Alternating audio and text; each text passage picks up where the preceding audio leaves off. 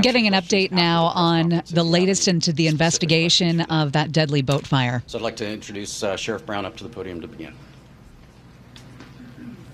Thank you, Lieutenant Rainey. Thank you, ladies and gentlemen of the press, for being here today. We have an update for you, and I want to preface these remarks as I did the last press briefing by recognizing that much of the information that we're about to disclose and to discuss is going to be painful and difficult for the family members of those who were lost in this terrible tragedy, and we want you to know that you're still in our hearts. Our condolences go out to you, and as painful and difficult as this is, we hope that you will find some measure of comfort in some of the information that we have for you today. The search and recovery operation is continuing, and we have had an incredible response to our mutual aid request for assistance in this search and rescue and subsequent search and recovery operation. Dive teams and Marine units from across the state, as well as our federal partners and state partners, have assisted in this effort. They have brought resources as well as technical expertise to the scene. We are in our 5th day now of this incident, and today we will have divers from the Sheriff's Dive Team, the FBI, and the National Park Service in the water once again. Their top priority today is the recovery of the remaining victim that is still outstanding, as well as evidence recovery for the ongoing investigation of the cause and origin of this fire. Today, the salvage operation of the vessel, the Conception, is underway, and Captain Rochester will share more detail about that in a moment. As the vessel is moved during the operation, our divers will search the area that has heretofore been inaccessible to them, as well as search again the vessel itself for the last victim. The ATF National Response Team has arrived and will be assisting as well. I'd like to thank ATFE Los Angeles Special Agent in Charge Carlos Canino, who will speak later in this news conference to share how his office and this special team will be assisting in this investigation. From the standpoint of the coroner's office, so far the Sheriff's Coroner's Office has received a total of 33 of the 34 victims from the Conception. Due to the intense fire that occurred on the vessel, all of the recovered remains have suffered varying degrees of fire damage, which requires DNA analysis to confirm the identities of the victims. For the past several days, the coroner's office and sheriff's investigators have worked diligently to both positively identify victims, to obtain buccal swabs for sample comparison purposes in the DNA process, and to notify the next of kin. I want to share with you the process so that you have a better understanding of the monumental task that our investigators have been facing. When this incident began, our office was presented with a manifest, a list of passengers who were on the vessel, names only, with no other supporting documentation or details immediately available. As we were able to obtain more information through the Family Assistance Center, through the call center, and through other investigative means, we have been able to contact the family and loved ones of the passengers. As of this morning, I am happy to report that we have connected with family members for all 34 victims. The last family to be contacted was the mother of one of the victims, who lives in Japan. As the DNA identification process requires, we have obtained buccal swab samples from families as a result of the assistance of the FBI field offices from throughout the United States and abroad. To give you an idea of the scope of this effort, the FBI connected with one family in Singapore, and another family flew into Santa Barbara yesterday from India. We have been assisted by a host of allied local, state, and federal colleagues, far too many for me to name individually at this press briefing, but I do want to give special thanks to Sacramento County Coroner Kimberly Jin, who immediately responded to our request for assistance with the ANDE, the ANDE Rapid DNA System, technology that her office is trained in and used during the Camp Fire's subsequent coroner's investigation. Her staff, as well as support from the ANDE Corporation, who brought a second rapid DNA system to us from their offices in Colorado, has been invaluable in the process of rapidly identifying victims, allowing us to bring some measure of solace to some of the loved ones. The Los Angeles County Medical Examiner's Office has been a tremendous help with the coroner's investigative process as well, and I just want to give a special thanks to all of them and to all of our coroner staff and our divers who have been engaged in this terribly difficult process of recovering these victims and bringing them to the Coroner's Bureau for examination and for ultimate release to the family members. The Coroner's Office is charged with determining the cause and the manner of death. This process is ongoing, and we will not be able to make those determinations final until toxicology results are in and the investigation into the cause and origin of the fire is complete. The Sheriff's Office will not be releasing the passenger manifest in whole, out of respect for the families and in order to allow our investigators to make proper next of kin notifications. However, we do intend and will release the names of victims after we have positively identified them and have notified their next of kin of that positive identification. As of this press conference, we have been able, through the DNA process, to positively identify 18 of the victims. In 9 of those cases, we have been able to contact and notify the next of kin of the victims. And those 9, I will release the names to you right now.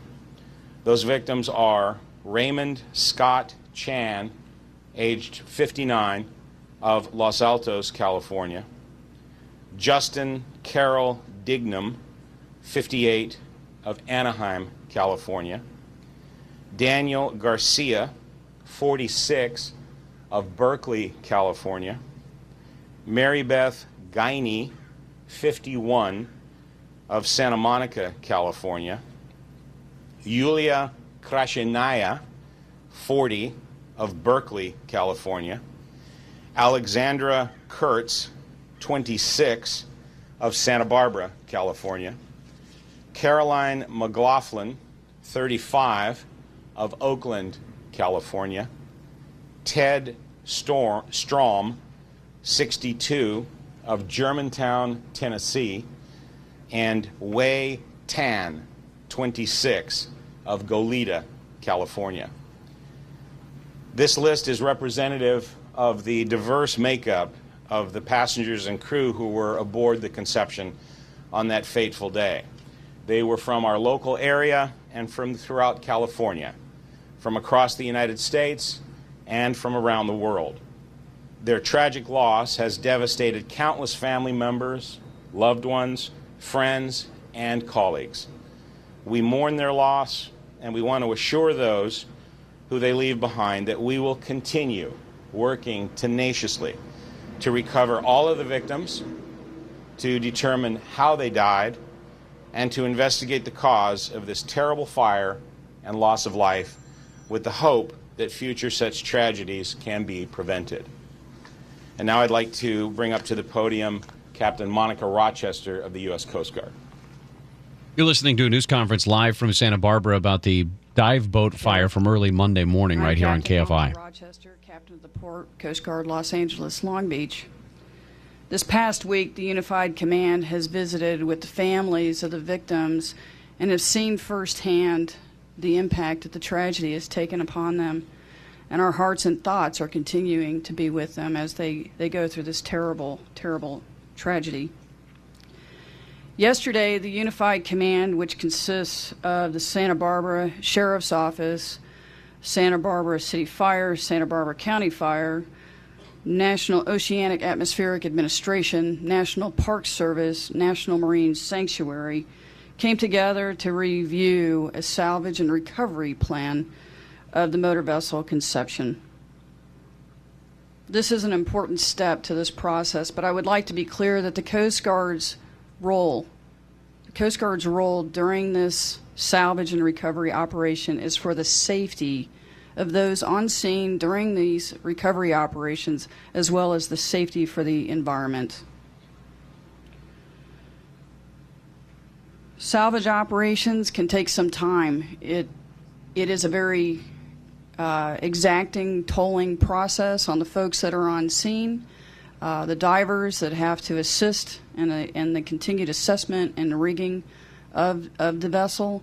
So it's not a hurry up and lift and be placed on the barge. It's an incremental effort to make sure that we try our deliberative best to keep the vessel intact for further investigation requirements. We will also continue to monitor the operation to provide updates as necessary as they become prevalent for us to do so. And at this time, I'd like to go ahead and transition over to Chief Hardwick for the Santa Barbara Fire.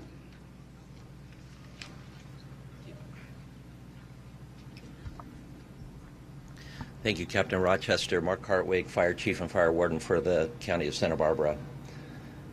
We started this week by committing our resources and those of our partners throughout the state to rescue any potential survivors of this tragedy. We then continued to commit our resources to recovery and recovering the victims, family members of this tragedy.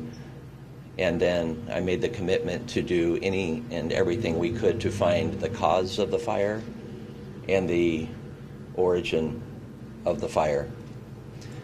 I want to first and foremost thank our partners to the south, Ventura County Fire Department, who upon notification of the distress call off the coast of Santa Barbara and Santa Cruz Island responded immediately with multiple assets. As we commit to finding the cause of this fire and the origination point of this fire, I promise that we would leave no stone unturned. We have joining us in the investigation formally now what I would consider the A team for cause and origin, really one of the best teams throughout the world, the National Response Team from the ATF. And I'm going to go ahead now and yield to my colleague from the ATF. Thank you, Chief. Good morning. My name is Carlos Canino. I'm the Special Agent in charge of the Los Angeles ATF Field Division. Before I say anything, I will not be taking any questions. I'll just be talking about the National Response Team and their capabilities. So, and the reason for that is right now, until they get on the scene and we have more information, anything that I would say would be speculative, so I do not want to do that. So first off, on behalf of ATF Director Regina Lombardo and the men and women of ATF, we'd like to express our condolences to all the victims and their families. Our hearts are with them and our thoughts and prayers are with them. And we stand behind them. So, as you might know, ATF is a federal agency with jurisdiction and expertise and resources to investigate large and complex fire scenes. ATF brings a unique expertise in the investigation of fire incidents, and we share this expertise with our federal, state, and local partners, as well as fire services. ATF has been on scenes since Monday in consultation with the Unified Command. It was agreed upon that the best course of action, or the next course of action, I should say, was to bring the resources of ATF's National Response Team. They're arriving today. Some are already here. They'll be arriving today and ready to go to work this evening. So our NRT will be working alongside the men and women of the Unified Command, and our primary role is to determine the origin and cause of this fire. The NRT is comprised of senior ATF special agents, certified fire investigators, forensic mapping specialists, explosive enforcement officers, fire protection engineers, electrical engineers, forensic chemists, and other professionals. When I was coming on my way up here and I was talking to our Bureau headquarters, I asked for a list of which agents were going to be on the team, and I was doing some quick math. Just for the agents alone, there's over 250 years of experience in investigating fires. So the team that's coming here to assist and try to get to the bottom of this tragedy is exceptional. Like I said, at this time, it's too early to tell what the cause of the fire is. And again, it's imperative that I don't speculate or anybody else speculate until we get a look at the boat, and hopefully that'll be sometime in the next few days. In complex investigations like this, where there's a large loss of life, we take our time, process all the evidence, and we don't put time limits on how long we're going to be here. We'll be here as long as we're needed. And again, the goal is to determine what the origin and cause of this fire is. I spoke to our director, and she told me that all the resources of ATF are available for this incident. So, thank you very much.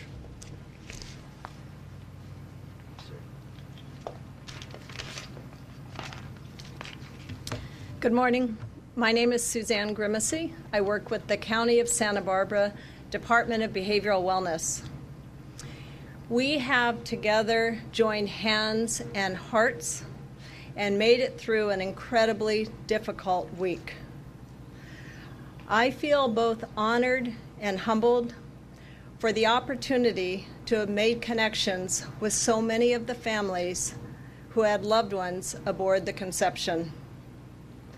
I will cherish the stories which have been shared that describe family members hearing of their passions held for diving and for the underwater world. The Family Assistance Center closed on Wednesday evening. The center opened as a place to get information, resources, and counseling support, but it turned into so much more. It turned into a gathering spot for families to spend days together and share their stories with one another and gain support from one another. When we learned upon closing that new families would be coming to the area later Wednesday evening, the decision was made to open the doors hosted by Red Cross at their office site. On Thursday, with the same resources available, again, families joined together and were able to support the new arrivals to town.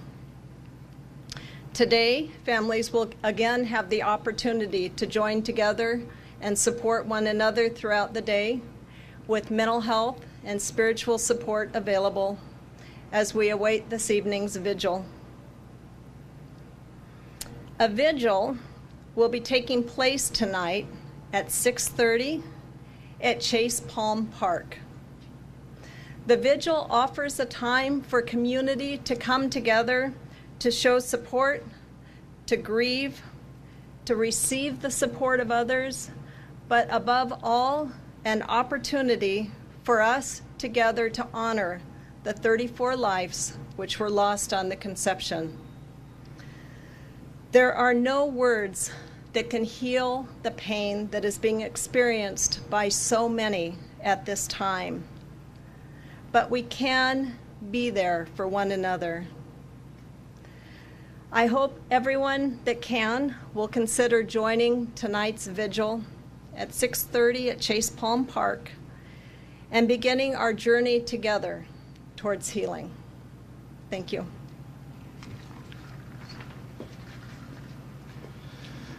We're happy to take questions at this time, but just in an effort to keep our questions clear and organized, please raise your hand, wait to be called on, and when you are, state your affiliation and your question and who the question is for specifically, and we'll bring that person to the podium to answer that for you. And I also just want to start by saying, as the sheriff mentioned, this is an ongoing investigation, and there are just some things that we're not at liberty to discuss as far as the investigation itself.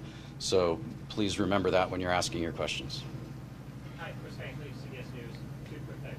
The fact that the ATF is participating now, is that any reason to think that this has moved into more of a criminal investigation than an accident investigation? And the second part is weather conditions as far as trying to raise the boat. Probably two questions, one for the sheriff and one for Captain Rochester.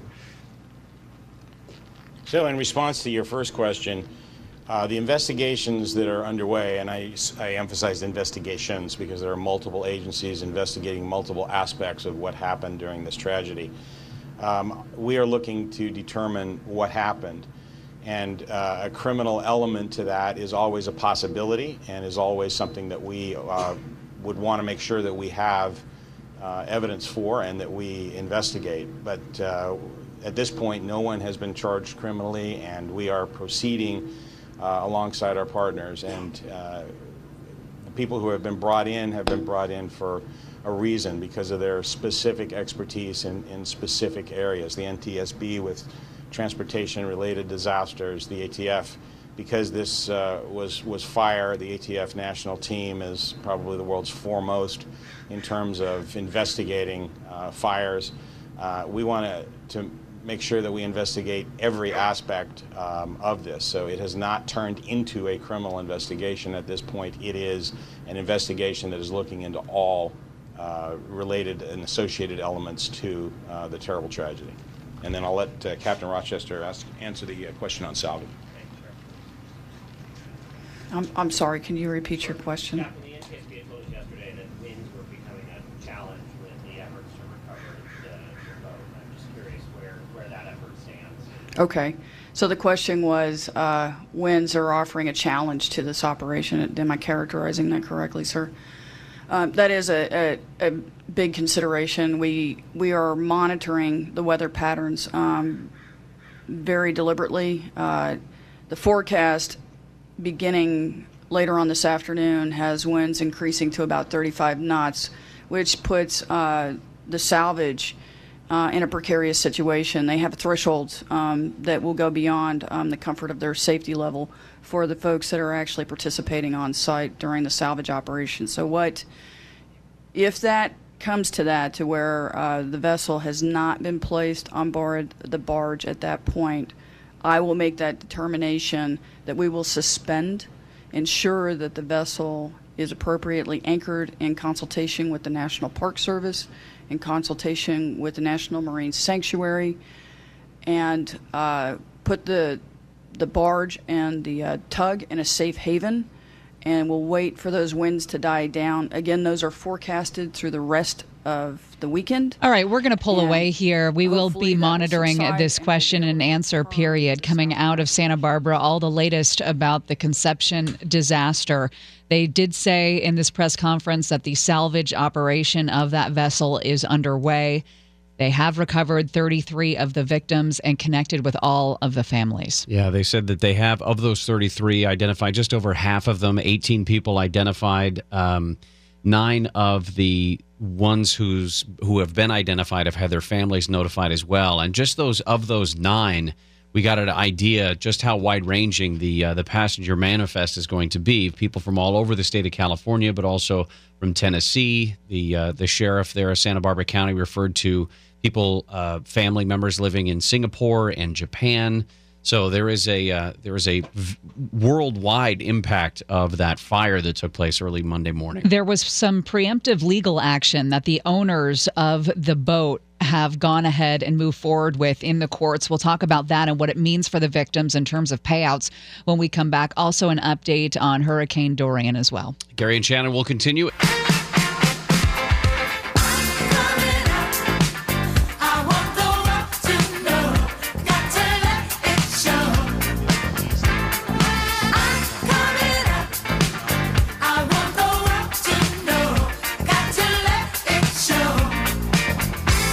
Gary and Shannon, KFI AM 640, live everywhere on the iHeartRadio app on this Friday. It is September 6th. Started the show listening to that news conference out of Santa Barbara, the latest information about the dive boat fire from off of Santa Cruz Island very early Monday. They are still looking for one final victim. The sheriff in Santa Barbara County, Bill Brown, suggested that today, as they begin the salvage operation and maybe even moving that hull of that ship off of the bottom of the ocean, that they may be able to get into areas that they can't get into right now. And there's a good chance, he's hoping, that they will find that 34th victim, the body of the 34th victim. The owners of the boat have turned to an old maritime law to argue that they should not have to pay any money to the families of the victims. This was a petition filed yesterday. Attorneys for owners of Truth Aquatics, Glenn Fritzler and his wife Dana, cite an 1851 statute in asking a judge to eliminate their financial liability or lower it to an amount equal to the post-fire value of the boat, or $0. Now, some are calling this callous. Some are saying, how dare you go to court when not even all the bodies have been recovered? But this is what your attorney would advise you to do. Yeah. This just makes legal sense. And by the way, it's almost hypocritical to suggest that that would be a callous legal move. And then farther down in the story from the LA Times, they refer to some of the lawyers who show up to the makeshift memorials for the victims, trying to get the family members of those victims to sign up with their legal firm to go after the insurance company or the boat's owners. Right. Steve Quitazal is the brother of a guy who died in the fire with his 3 daughters and their stepmom. And apparently this woman, Laura Rosales, told Steve that 3 families of victims had retained the law firm, and she urged him to do the same. How do you do that? Well, I mean, that's the business. That's the absolute definition of the ambulance chaser, isn't it? I mean, somebody shows up to a makeshift memorial to then solicit business for the law firm. Daniel Rose is a veteran maritime attorney out of New York. He said if the victims had filed lawsuits first in state courts, they could be eligible for significant damages. So by filing this petition, the owners of Conception could be able to direct any future lawsuit to federal court and prevent those substantial payouts.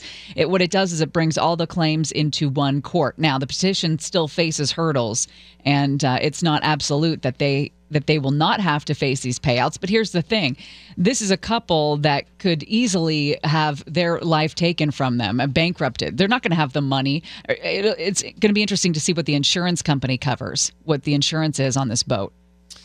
The details about what happened very early Monday morning have begun to trickle out, and sources have been talking with different media organizations about what exactly happened very early in the morning. A source familiar with the crew's actions, we don't know if this is law enforcement or if this may be National Transportation Safety Board, but a source that's familiar with the crew's actions talked to the LA Times and said that just hours before the fire broke out early Monday, the passengers had done a night dive. There was a crew member who was awake on the boat at the time, was supposedly straightening up items in the galley and the mess area, but went upstairs into the wheelhouse onto the bridge at about 2:30 at night. Now, before that crew member went upstairs, he checked the stove, made sure it was cold, make sure that there was nothing flammable out. Sometime between 2:30 and 3:15, the crew member heard a noise and thought somebody had tripped and he went down to the middle level, and that's when he saw fire. The flames prevented him from getting down into the galley. In the aftermath, of course, the crew had speculated that the fire may have begun in the seating area in the galley area, but no crew members reported hearing an alarm sound. He heard no smoke alarm, smelled no smoke, and just saw those flames. Now, I found this interesting as well. They said that there are smoke alarms, but one of the National Transportation Safety Board investigators, Jennifer Homendy, said that the smoke alarm that was on the vessel is one that you could buy at Home Depot. She toured a similar boat, the Vision, that's another one of the boats in the fleet with Conception. She toured the Vision Wednesday, and said that one also had one smoke alarm, but that it's not wired to a centralized system. And I thought about this. In my house, for example, and I know that I don't know when this became code, but in my house, all of the smoke detectors are wired together. That's why when one battery goes out, they all start chirping.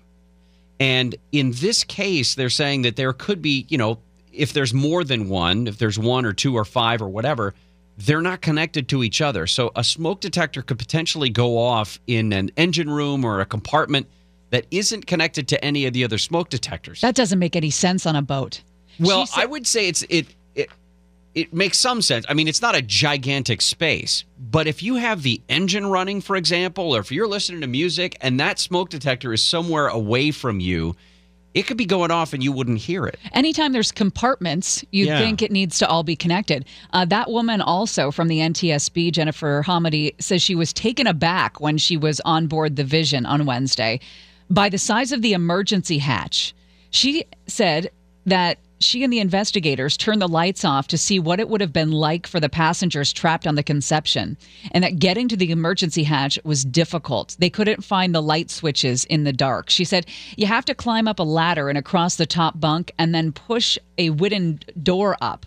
She says it was a tight space. We couldn't turn the light on. It surprised me how small it was and how difficult it was to access, that she couldn't see the people in front of her. Another safety issue that has been talked about is it looks like there was no roaming night watchman who is required to be awake and alert passengers in the event of a fire or other dangers.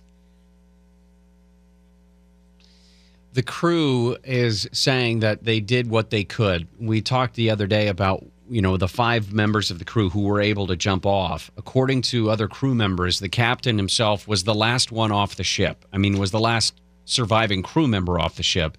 Was doing what he could to send the Mayday calls that we heard. And if you've heard some of the recordings from earlier in the week, there were a couple where the caller was complaining that he couldn't breathe, and that's believed to have been the captain that made those calls. So Molenbeek was out there. Andrew Molenbeek was at this news conference. He's going to be talking to these people for most of the morning, and we'll get him on a little bit later in the show as well to give us some updates on what we found out today. Coming up next, Hurricane Dorian has hit the mainland. We'll get all the latest. It's just such devastating news coming out of the Bahamas. We'll get you caught up when we return. Gary and Shannon will continue it.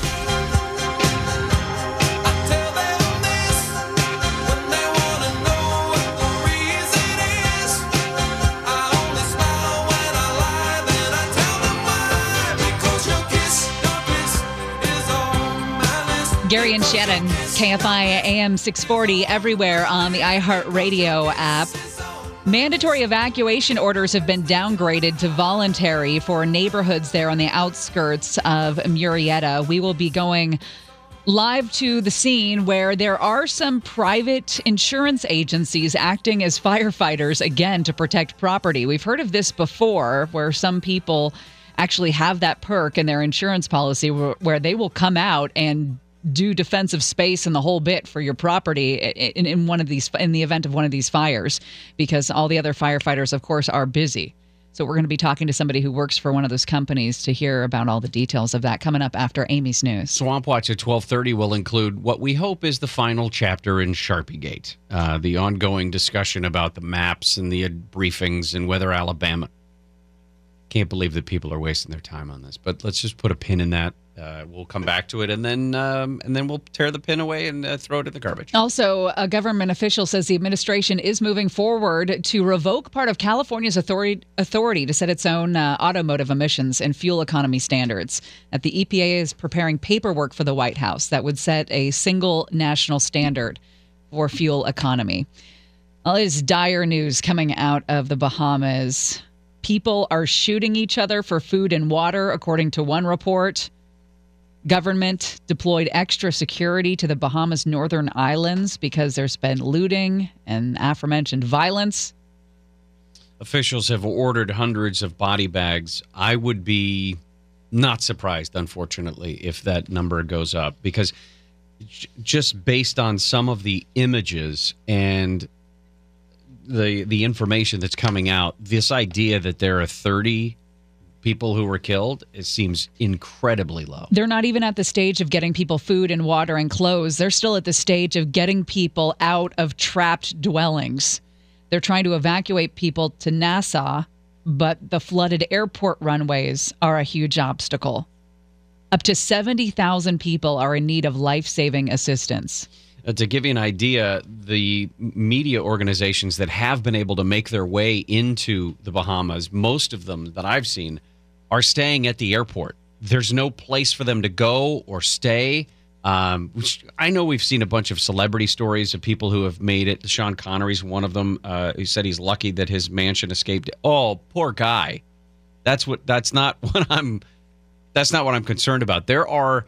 This is the Caribbean. There are a lot of places on the Caribbean islands, no matter what island it might be, where there will be shanty towns. And I mean just the most decrepit, low income, if there's any income at all, shanty towns with corrugated metal and trash all over the place. And there were a couple of those on these different islands in the Bahamas that are gone. They're just gone. Sandra Sweeting says you can smell the decomposing bodies as you walk through Marsh Harbor. There are a lot of people who are not going to make it off this island. Anthony Thompson says, I work part-time in a funeral home. I know what death smells like. There must be hundreds, just hundreds. Serge Simon drives an ice truck. He was waiting at the dock with his wife and 2 sons. 5 months and 4 years old. He says it's going to get crazy soon. There's no water. There's no food. There's bodies in the water. People are going to start getting sick. This is one of those things where you're going to have to see very quickly, for example, an aircraft carrier. We've seen that before, where they can come in and provide some medical service, but most importantly, some energy and clean water. The United Nations has announced that they've bought 8 tons of ready-to-eat meals. Says it's going to provide satellite communications equipment, airlift storage units, generators, prefab offices to set up logistics. But yeah, 70,000 people in immediate need of life-saving assistance. Bethany Frankel from The Real Housewives doing her part again. She chipped in on her own when Puerto Rico went through its hurricane devastation. She says it's worse. She says much worse than Puerto Rico. And you know how dire that was. Yeah. Hey, the good news is, for the most part, Florida, South Carolina, North Carolina have escaped massive damage. There's still thousands of people without power. But in all honesty, I mean, even if Dorian made landfall over Cape Hatteras very early this morning, it's moved another, 30, 40 miles or so offshore. It's picked up speed. It's going 17 miles an hour, moving to the northeast away from the United States. And right now it's at a Category 1, but it is diminishing and will probably be downgraded even to a tropical depression by later tonight. So that part of it is good news. And like I've been saying for the last couple of days, that means that some of the first responders and emergency personnel from those areas that were expecting to have to rescue people in the United States maybe make their way to the Bahamas and help out down there. All right, coming up next, an update on the fire near Murrietta on Gary and Shannon.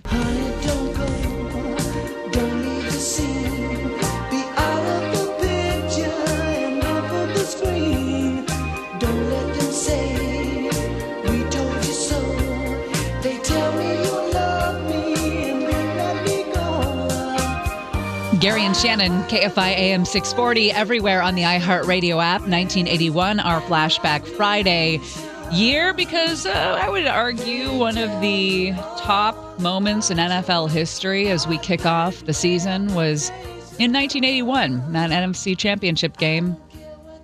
Sprint right option, Montana to Dwight Clark. Well, I mean, there are a handful of plays, perhaps, in the history of the NFL.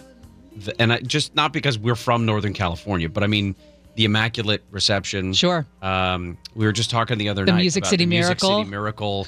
I mean, there's a few of those like that. You can see them in your Post mind. to the post.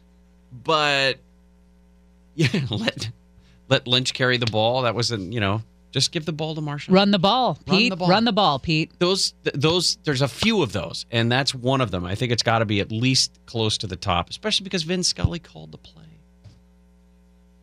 That was a magical moment. It's a madhouse at Candlestick. Anyway, we were talking about the fire near Murrietta and about how mandatory evacuation orders have been downgraded to voluntary for neighborhoods there. Neighborhoods that have been protected by some privately contracted firefighters. Now, we've heard about this before, but the last time we heard about it, it was in connection with wealthy people that were able to secure these private firefighters to defend their homes. But it seems like this is a more widespread practice now. Ken Kirk is a field supervisor for Fire Break Protection Services, one of these by-contract fire protection places. And Ken is joining us right now to talk more about this. Ken, thanks for taking time for us today. No problem. Hey, who pays your bills? I mean, are you employed by private citizens, or is it municipalities or insurance companies that pay for you, or all of them? Insurance companies. All right. So what is it that we have 3 different insurance companies that pay for our services. And so when it comes down to some of the actual cases where you have to engage in firefighting, who do you have working with you? Are these ex-firefighters? Are they how does that work? We have them trained. They're red card certified firefighters, wildland trained. They come on. A lot of them that do work with us. They go through the academy. They're waiting to get hired on by the fire department. Fortunately, now the fire department is hiring, so we'll probably be losing some of them, but some of them enjoy working with us.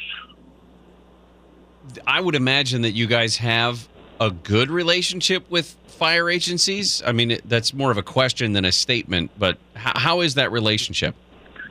It's good. As long as we follow protocol, check in on major incidents where they have a command post, we go there, check in, tell them where we're going to be. They have absolutely no problem with it.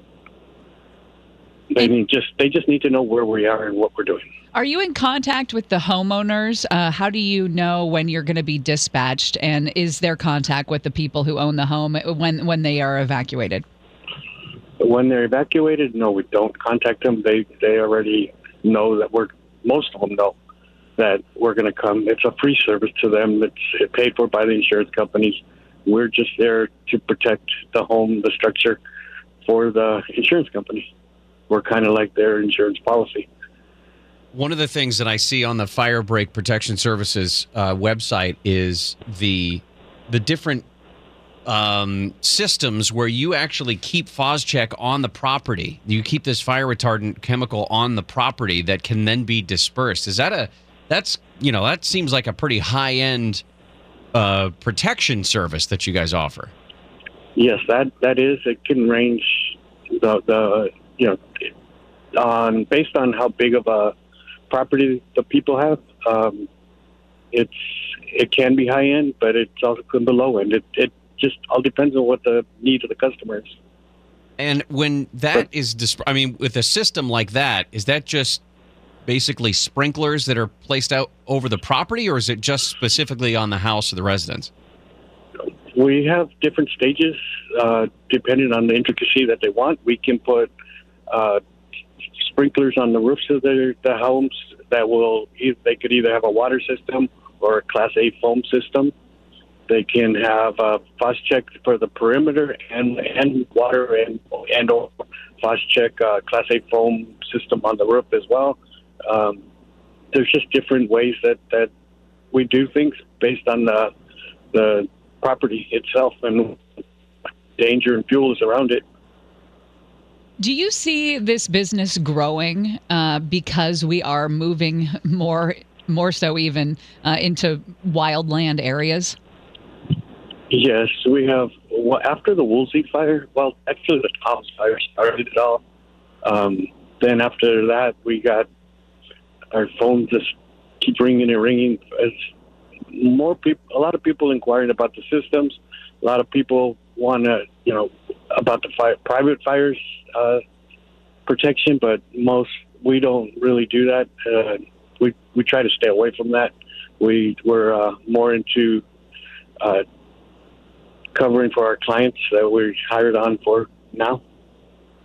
Ken, you're busy today. I know that things are looking well in the Tenaja fire area, but I would imagine that even on a warm day, just to be prepared, you guys are busy.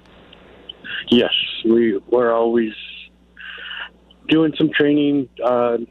We monitor fires all day long. If it's my call, if we get a fire, I map it. I'll look at how many houses we have that are going to be threatened by the fire.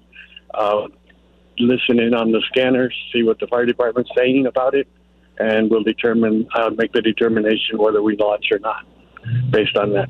All right, Ken Kirk, Field Supervisor with Fire Break Protection Services. Thanks for joining us. Appreciate your time.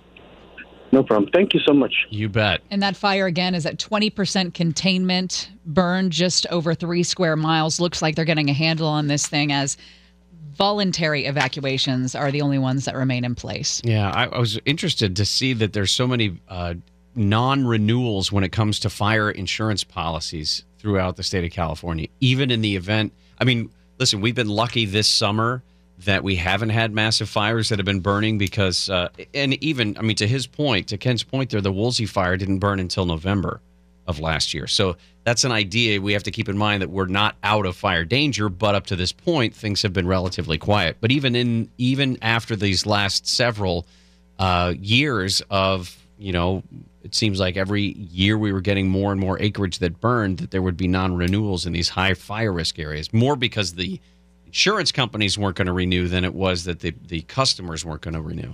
All right, well, imagine this. You are a young lawyer, 3 years out of law school, and you're handed the Manson murders case. We're going to be talking to a prosecutor coming up next. That was his reality back in 1969. It's been 50 years since the Manson murders this summer. Gary and Shannon will continue in just a moment.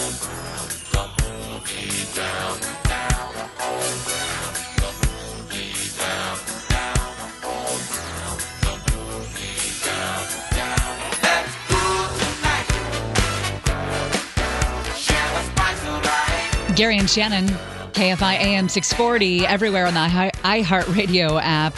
Told you about it earlier. Hundreds of people have now gathered at a port in Abaco, Bahamas, and an airport, hoping to get off that island that has been completely devastated. The death toll's at 30, but people on the ground say there are hundreds more, that there are corpses just piling up, unfortunately. You might not recognize exactly who he was, but you know the name Robert Mugabe.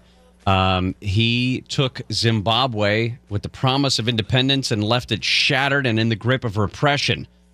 Robert Mugabe died today at the age of 95, 2 years after he was forced to give up power. Well, it was 50 years ago this summer that the Charles Manson murders occurred, and it seems like for 50 years, as a country, we've been kind of obsessed with what happened in August 1969. We grew up in California. We were associated with the story in that everybody we knew would ask us about it.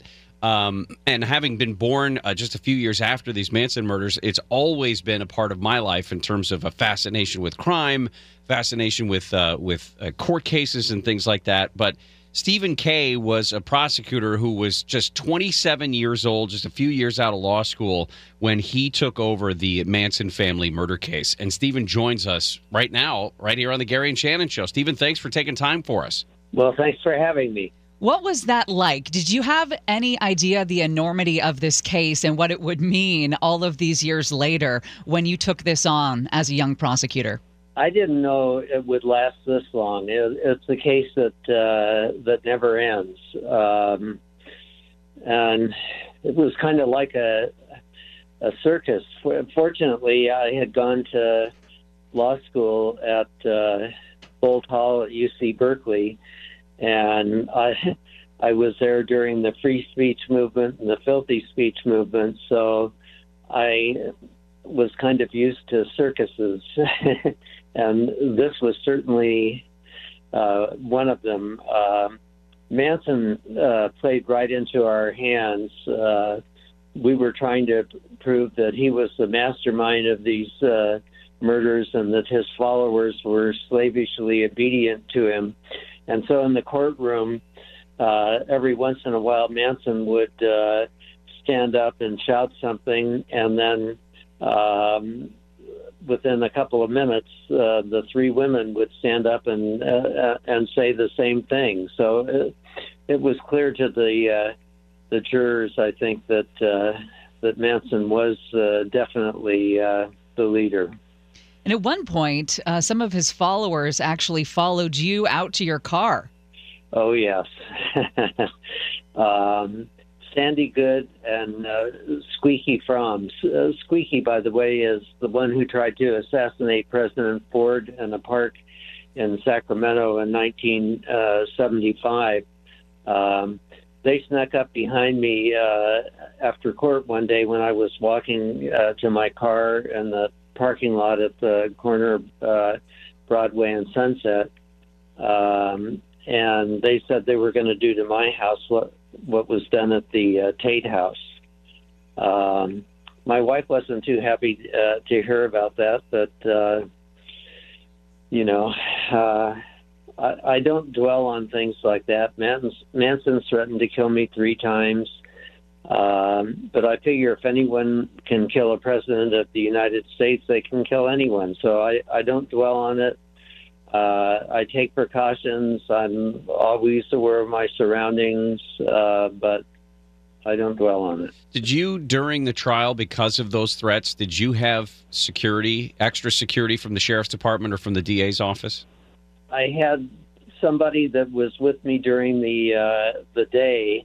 At the time, my wife and I lived in a one-bedroom apartment in Torrance, and my wife said, we're not going to have a DA investigator sleep in our apartment.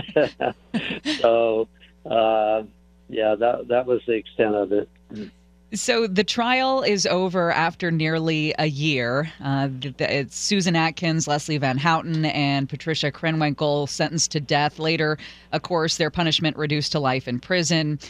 Then Tex Watson had to get back from Texas, extradited, and you did that trial as well. And then Leslie Van Houten gets a new trial, and you did that as well. Did these 2 nights of terror kind of define your 40 years in the DA's office, or was it not so much? Well, it certainly was a big part, but for a period of about 12 years, I handled a lot of the major murder cases in the DA's office. As bad as the Manson family cases were, the worst case I had was the Bittaker and Norris case, 2 ex-cons that kidnapped and tortured and murdered 5 teenage girls and actually tape recorded one of the murders. And then in 1984, I became a head deputy and ran the Compton office for years, the Long Beach office, and the Torrance office. And then I went back and tried a major case in 1996, the murder of Linda Sobeck, who was a former cheerleader for the Los Angeles Raiders football team, who was tortured to death by high-end automobile photographer. Wow. Yeah. Hell of a career there. Yeah. Kept me busy. Yeah. Stephen Kay has joined us, prosecutor on the Manson family murders and other cases. We'll come back. I wanted to ask more about the ongoing, it seems like every couple of months we get word that someone is up for parole.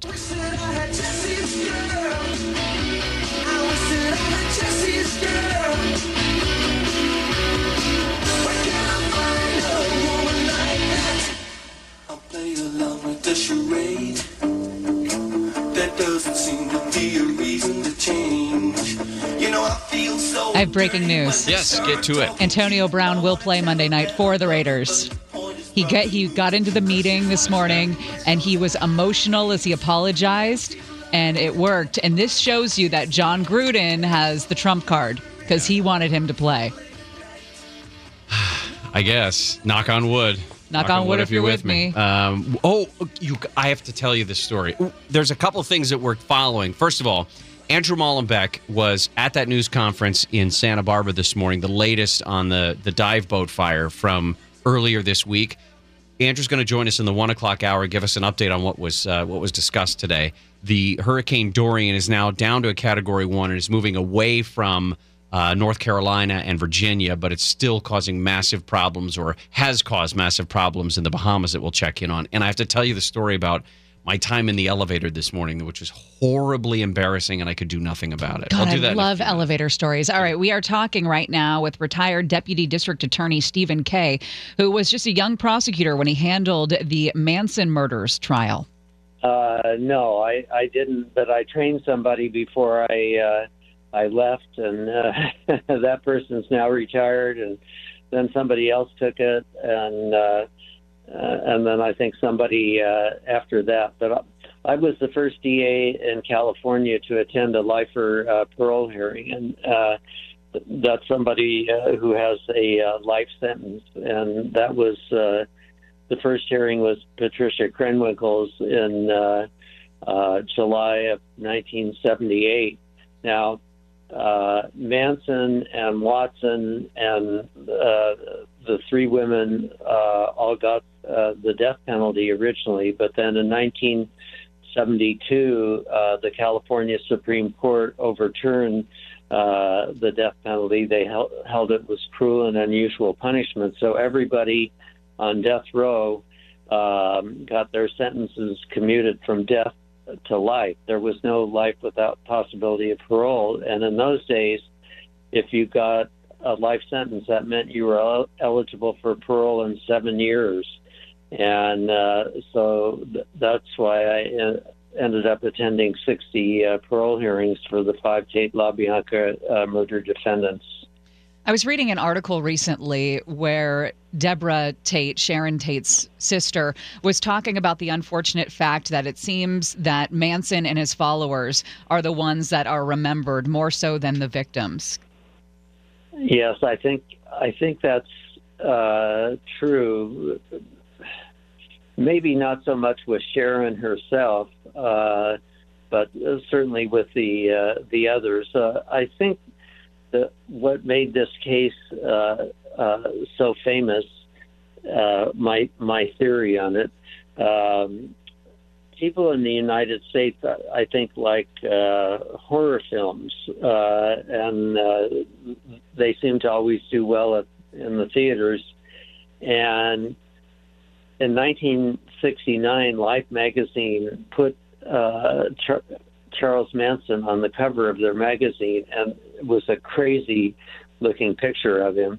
And so I think people saw, oh, wow, this is a real-life monster, somebody who can convince kids from middle-class families to go out and commit murder for him. And so I think that's what set it off. And, unfortunately, it's kept going. Is it frustrating you to that end? Is it frustrating to you that so much of what surrounds the Manson family murders, the Tate LaBianca murders, and everybody that's associated with this, that it's taken on sort of a celebrity status, that people forget the gruesome nature of what it was that happened 50 years ago? I think it's really sad that a lot of the kids nowadays look at Manson as somewhat of a celebrity, and they have T-shirts with Manson's likeness on it. This was an absolutely horrible person.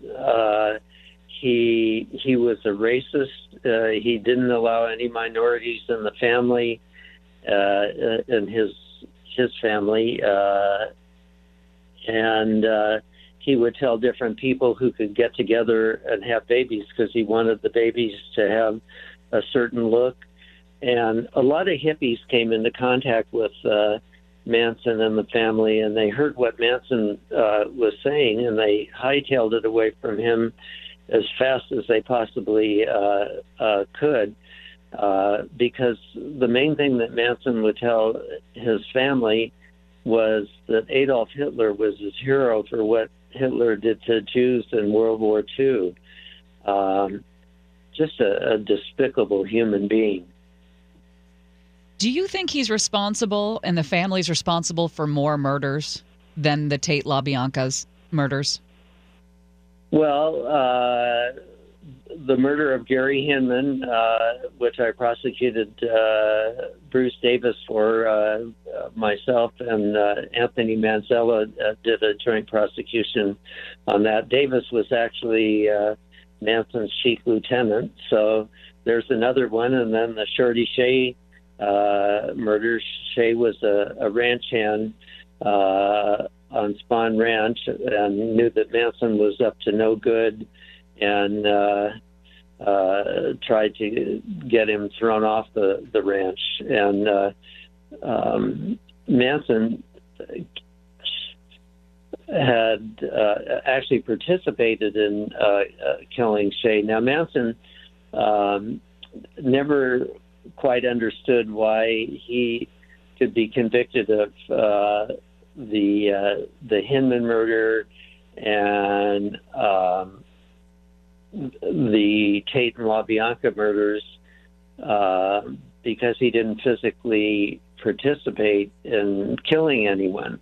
But in California, we have the law of conspiracy and aiding and abetting, and if I direct you to go out and kill someone and pursuant to my direction, you go out and you kill that person, you're considered just as guilty as the person who actually did the murder. But with the Shea murder, Manson physically stabbed Shea, and that was the one case he didn't want to talk about. But those 9 murders were the only ones that we felt we had evidence to prove. Manson one time told a cellmate that they were responsible for 35 murders, but I don't know if that was just jailhouse bragging or if there are other victims. But if there are, I don't know who they are. Yeah, the LAPD officially has a dozen unsolved homicide cases they say could be linked to Manson. Robbery Homicide says that these unsolved cases were still under active investigation as of 2019. So, Stephen Kay, prosecutor for the LA County District Attorney's Office, thank you so much for your time. Thank really you. Appreciate it. Well, thank you for having me on your show. Absolutely. Stephen Kay, again, prosecutor there for a long time with LA County DA's office. I got an email from Christoph who said that there was a glitch at the beginning of the interview. Said it sounded like you asked a question, then he said no, because there's a section where I asked a question right after you introduced him. I asked him a question if he was still doing parole hearings after he retired. But he said it sounded like you asked him if he was a prosecutor on the Manson case, and he said no. That's not what happened. I'm sorry. I don't know if I hit the dump button or what happened. But all right, coming up next, we will hear... Oh, my God. This is the stupidest story. I can't wait. I love stupid stories. I was in the elevator. Elevator etiquette is so weird to begin with. Remember when Ken got into a fight? Well, this was almost like that. I mean, this leads up to the same... The lead up is very similar. Oh, I'm excited. All right, we'll talk about elevator etiquette and why I'm yet... again, considered the D in the entire building. Oh, I'm going to love it.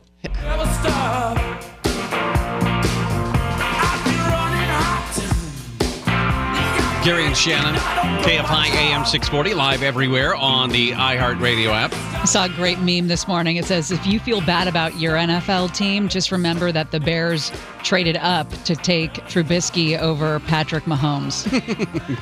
That was kind of a boring show last night. Well, it's week 1. Nobody plays in the preseason, so offenses are sloppy as hell. Yeah, it was just, well, the final score was 10-3, was it? Yeah. That's just, that's not what they were hoping for. I know that. Bears D looked good. Hundreds of people have been gathering at this port and the airport in the Bahamas trying to escape the island devastated by Hurricane Dorian. They're saying that international aid efforts have been gaining momentum, but the numbers are pretty staggering. 70,000 people in need of the basics, like food and water basics. The death toll right now is only at 30, but it will go up, and unfortunately, it could go up into the hundreds. We've also been watching Hurricane Dorian as it continues to move off the coast right now of North Carolina, still about 30, 40 miles off the coast after it made landfall, Cape Hatteras, earlier this morning. And at this point, really just causing inconveniences for the most part along the coast, the East Coast. Just some flooding, power outages, winds, etc. No significant deaths, although there were a couple of people who died, I guess, in the preparation for the storm. I am a bad person. I'm starting to think more and more. Tell me what happened. Came up the stairs from the parking garage, and a woman blew past me. She's in a rush. Yeah. And we come in. It's not a huge walk from the parking garage to the lobby into the elevators, but we get into the elevators, and there's 2 guys in there before she enters. One guy pushes the button, peels off, and I'm going to do this from the perspective of the elevator. I'm in the elevator. He goes front left. Everybody's got their segments when you walk into an elevator. Mm-hmm. Second guy goes in. He goes rear left. Okay? Woman in a rush comes in. She goes front right, which is where the panel is. Yeah. And is feverishly pushing the button. I can hear it clicking. And then I walk in. And you've got to use your key card. Yes, but she's on the same floor. Oh. So she's feverishly pushing the button. I turn around, take my position, which is just basically center of the box, right? I'm right smack in the middle because I don't want to get too close to her and make her uncomfortable. And I'm not going to stand next to the other guys because of elevator etiquette. Yeah. So I'm standing dead center in this elevator car. And she's pushing the button as fast as frantically as she possibly can. And she turns to us and she says, "I'm sorry, guys, I have a meeting." Which is fine, except another woman enters the lobby from the hallway. Uh-oh. And makes eye contact with the one person in the elevator that she can see. You. Me. Because she can't see guy front left, and until she comes over into the other, she can't see the guy rear left. She can't see the woman front right who's frantically pushing the elevator button to close the doors because she's late for a meeting. Oh, boy. And this woman, casually strolling towards elevator car 2, looks directly at me as the doors start to close. And you don't make any motion for that button, do you? I freeze! Oh, Gary. Because I can't... She's late for a meeting. And this woman is just casually strolling to the elevator. She's going to make us all late, although only one of us is already late. And she says, as the elevator doors are closing, she says to me, because again, I'm the only one she can see, "Well, that's extremely rude." Whoa! And then boom, the doors close. Oh my God. And we go up. Oh my God, that is how your day started? You know the funniest part about that? That's this woman terrible. is frantically in a hurry, right? Frantic. The elevator stopped on every single floor before it got to ours. Murphy's Law, man. Murphy's Law, absolutely. And I thought, I'm the one who looks like an a-hole. Did you know either one of those women? No? Well, that's good. At least you got that going for you. But she works here. Yeah. And she had a meeting Well, here. that is extremely rude. But it was, and then that was soul crushing because I didn't even have an opportunity to go, "It's not me. She's the one who's late." Right. Or "It's not me. That guy could have pushed the button." It's so crazy that you have all these experiences because you're truly one of the nicest people, but you come off like one of the worst humans when you're here. I hope that an indication that I'm not a bad person is that you feel bad about it. I felt so bad about it. Oh, and the woman in a hurry? Everybody in the car, in the elevator car, heard the woman say that. "Oh, well, that's extremely rude," as the doors close. She didn't even say anything to me as we get out of the elevator on the same floor. She goes one way and I go the other. She didn't even say like, "Well, sorry about it. Made you look like the a-hole." Nothing. No. Nothing. She's, "I'm late for my meeting." I'm That's sorry. a bad way to start the day. It is a bad way to start the day. It was like yesterday when everyone told me I was a bad person in the newsroom. Well, You know, it was kind of like that. kind of. All right, we'll talk trending when we come back to Gary and Shannon. Home in the valley, home in the city. Home isn't pretty, ain't no home for me. Home in the darkness, home on the Gary and Shannon, KFI AM 640 everywhere on the iHeartRadio app. Coming up in Swamp Watch, one of the big stories come out of Washington is Sharpie Gate. Yes, story is lingering. Turns out it was the president who was the one who marked up that map with the Sharpie. What? Can we promise each other that this is the end of it? Like, we won't bring this up again? Yes, I mean, it is noteworthy, but it's not a shocker. It's not shocking behavior coming from somebody who needs to be right. Also, next hour, Andrew Mullenbeck is going to join us, the latest on the Conception fire, the fire that burned on that dive boat off of Santa Cruz Island from Monday. Also, Jason Nathanson from ABC News is going to join us. We're going to be talking about It Chapter 2 opens up this weekend, and they're talking about could be the highest earning horror film, at least in its opening weekend, ever. All right, here's what everyone's talking about. Time for What's Happening. Medical examiners believe that the dozens of people trapped when Conception, the diving boat, caught fire, did die of smoke inhalation, not burns. The Santa Barbara County Sheriff Bill Brown held a press conference earlier, among other authorities, and said that all the victims sleeping in tight quarters below deck had signs of smoke inhalation, and a preliminary examination shows that they did die before being burned. They did identify, or I should say they released the names of 9 people that they've identified. They did identify 9 others, but they're waiting to make sure that they can contact next of kin. And those people, the 9 people they identified today from all different parts of California, but also from Tennessee. They mentioned that some of the people on board may have been from Japan and Singapore as well. So potentially, like the sheriff said this morning, families around the world that have been impacted by this disaster. Hurricane Dorian did not do too much damage here, but it is a different story in the Bahamas, where the devastation is just now being reported. They're saying there are corpses in the water there. There are corpses stacked on top of each other. There's looting and violence as rescue teams still work to free people who have been trapped for days. They're not even at the food and water point of the operation. They're at the let's use chainsaws to get people out of whatever's left of these dwellings part of the operation. What do we do in disasters? We look for heroes. I'm going to mention one of them, and thank you to Gary for emailing this to us. Guy walked into a Florida Costco and bought 100 generators. $49,285.70. Peas, beans, peppers, coffee, salt, other essentials made up the rest of his purchase from a Costco in Jacksonville, Florida, and he's going to send it all to the Grand Bahamas, or to the Bahamas, Grand Bahama Island. That's good. Mandatory evacuation orders have been lifted in connection with that fire near Murrietta. It's now about 2,000 acres. It did threaten hundreds of homes, prompted the closure of some schools there. It is 20% contained right now. That's good news, especially considering our temperatures are going to go down a bit. Our humidity may go down, which is going to make it feel drier. That's not great news for the fire, but weather is definitely a big factor when you're fighting these things. So the CDC came out today and said that a third person has died from an e-cigarette-related lung illness, and another death is under investigation. They said to stop using e-cigarettes because people have been dying. Indiana, Illinois, and Oregon. And then this afternoon, LA County health officials came out and said they're investigating the death of someone from the use of e-cigarettes. Yeah, they are going to hold a news conference locally here sometime this afternoon and talk about this. There's been discussion a lot in the last, 2 weeks, it seems.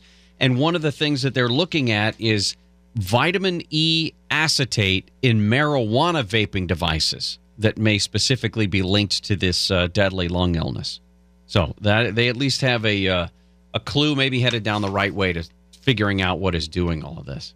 Yeah, they say 12 people in L.A. County have this illness associated with vaping. Hey, there's a mechanic for American Airlines that has apparently tried to sabotage one of the flights. He was upset about stalled contract negotiations and wanted to earn overtime fixing the airplane that he broke on purpose. Bad move. Abdul Majid Maruf Ahmed Alani admitted during an interview yesterday that he did tamper with a navigation system on a plane before a flight in the middle of July. He will be charged with willfully damaging or disabling an aircraft. He had been working for American Airlines since 1988. It happened when an American jet was scheduled to fly from Miami to Nassau. 150 people on board. Pilots power up the plane at Miami International, and they see an error message for a system that tracks speed, knows direction, other, critical flight information. Sure. And when mechanics took a look, they found that there was a piece of foam glued inside a navigation system part. And video showed a person who drove up to the plane, got out, spent several minutes working around the compartment, and that person was identified as a mechanic. Wow. He literally glued foam into the thing to screw it up. Yes. It's not the smartest tool in the shed there. Antonio Brown in the news because the Raiders have forgiven him for his outburst and his, what would you say, verbal barrage of the GM, Mike Mayock, up there in Oakland. That happened threats, yesterday. Yeah. I'm going to punch you in the face. All of that. Called him a cracker. Did he really? Yes. And John Gruden's okay with all that. John Gruden gets to make the final call. The fact that he's playing on Monday night is proof that John Gruden's word matters more than Mike Mayock. If Mike Mayock did want him gone, I don't know that for a fact. I mean, Mike Mayock is the one who engineered the deal to get him from Pittsburgh. But you knew Gruden wanted to play with that toy. Yeah. You knew he was going to have a hard time letting that go. Play with that toy. It's a good way to put it. Knock on wood if you're with me. Hey, guess what? You know what that means? This is week 1 of the NFL season. We haven't done this in a while. Oh, Fantasy Foreplay is back. Our Gas Fantasy Foreplay is back. We'll pick some games. Oh, we're going to have fun. We're going to talk trash to each other, and nobody has any idea because week 1 is a crapshoot. Absolutely. Hey, don't forget the LA Chargers regular season kicks off on Sunday as well to, what is that, the 8th already? The 8th of September. Indianapolis Colts at Dignity Health Sports Complex in Carson. Kickoff is at 1:05 right here on the home of the Chargers, KFI AM 640. Bolt up.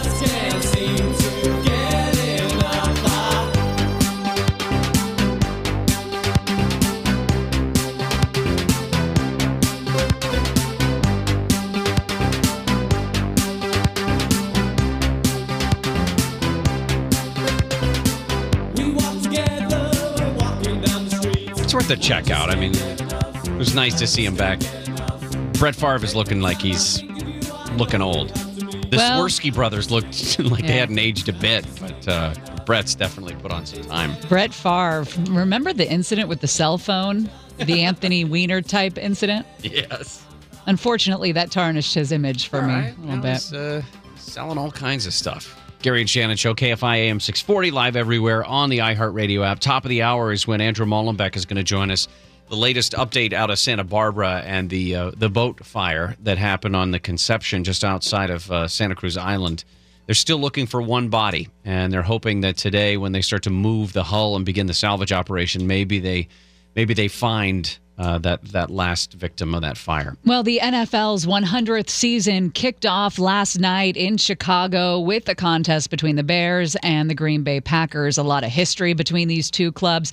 Not a lot of offense between these two clubs last night because nobody plays in preseason anymore, and so week 1 becomes a little bit sloppy, and that's what we saw. I wonder if we're going to see that a lot this week. Yes, we will. I can guarantee it. Scores of 13-7 and 10-3 like last night.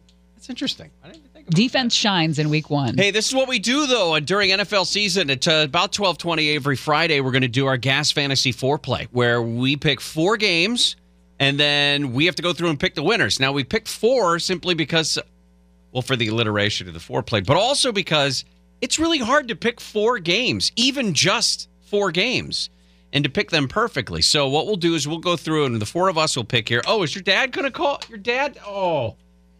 Ray, are you excited as hell for football season? I am.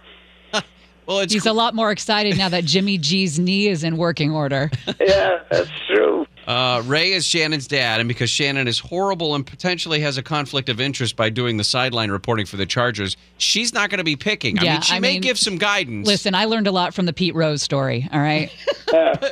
But Ray, you're really the genius behind the team that you make up with your daughter, okay? All right. All right, so here we go. You can play along as well. If you go on Twitter, you can follow us. Make sure that you use the hashtag GasFantasy4Play and tell us what your picks are going to be. All right, starting off, Nick, what are our games today? What's our first game? You got the Broncos at the Raiders. All right. Nick, in fact, I'll let you go first. I'll go with the Raiders.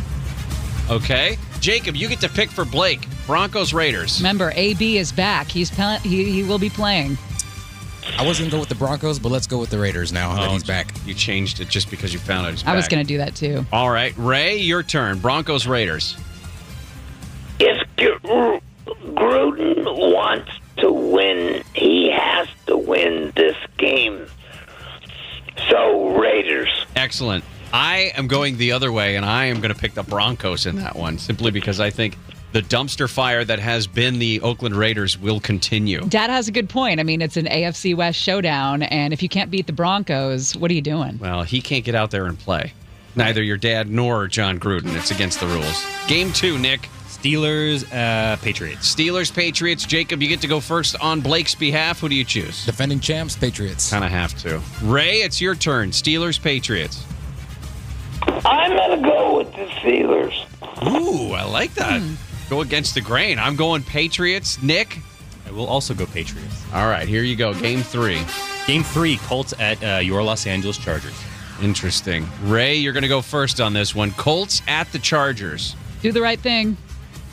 Chargers. I think he nailed it. I also am picking the Chargers. The expectations are so high. Jacoby Brissett versus Joey Bosa and Melvin Ingram, please. Someone's going to get hurt. Yeah. Nick, Colts, Chargers. Yeah, I'm bolting up and going Chargers. All right, and Blake in the form of Jacob. What do you got? Let me go with the Chargers. All right, everybody picks the Chargers. Chargers going to sweep in that one.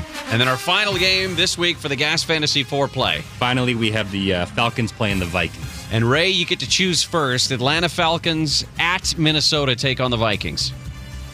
I take the Vikings.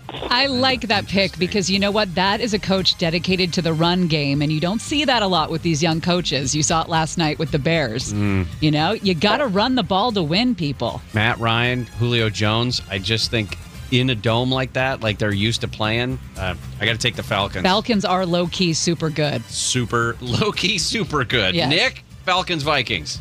I'll go with the Vikings. All right, and then Jacob for Blake, Falcons, Vikings. Vikings, and Thielen's going to have a really good big game. Awesome. All right, now, this is how you can play as well. Tell us on Twitter what your 4 winners for those games are. And guess what?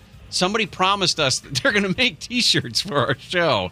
And if you win, we'll keep your name on a list. And, hey, maybe before sometime in 2021, we'll get you a T-shirt. We should send an email about that. Yeah, Yeah. to somebody. All right. Ray, thank you so much for your time. Good luck.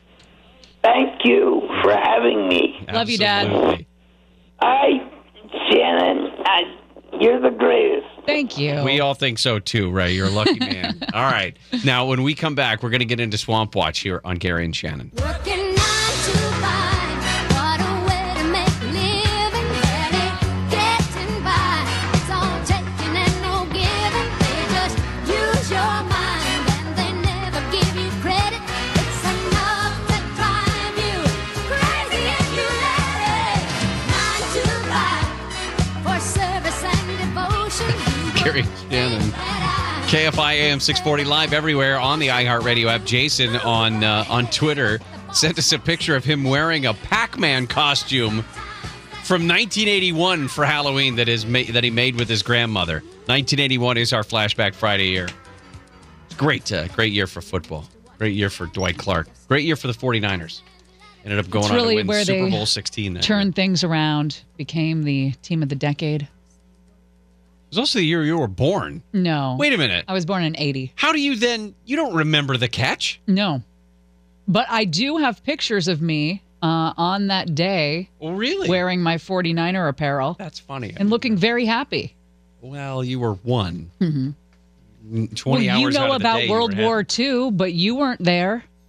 Wait, what? I'm just saying we can know about things that okay. happened before Usually we were born. you say what I know about World War II. It's an age joke. Oh. But I see what you're doing is you are unaging that. Yes. Got it. Hey, it's time for Swamp Watch. Drain the swamp. We're going to drain the swamp of Washington.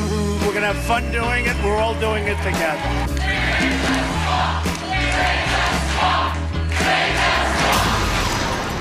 Swamp Watch.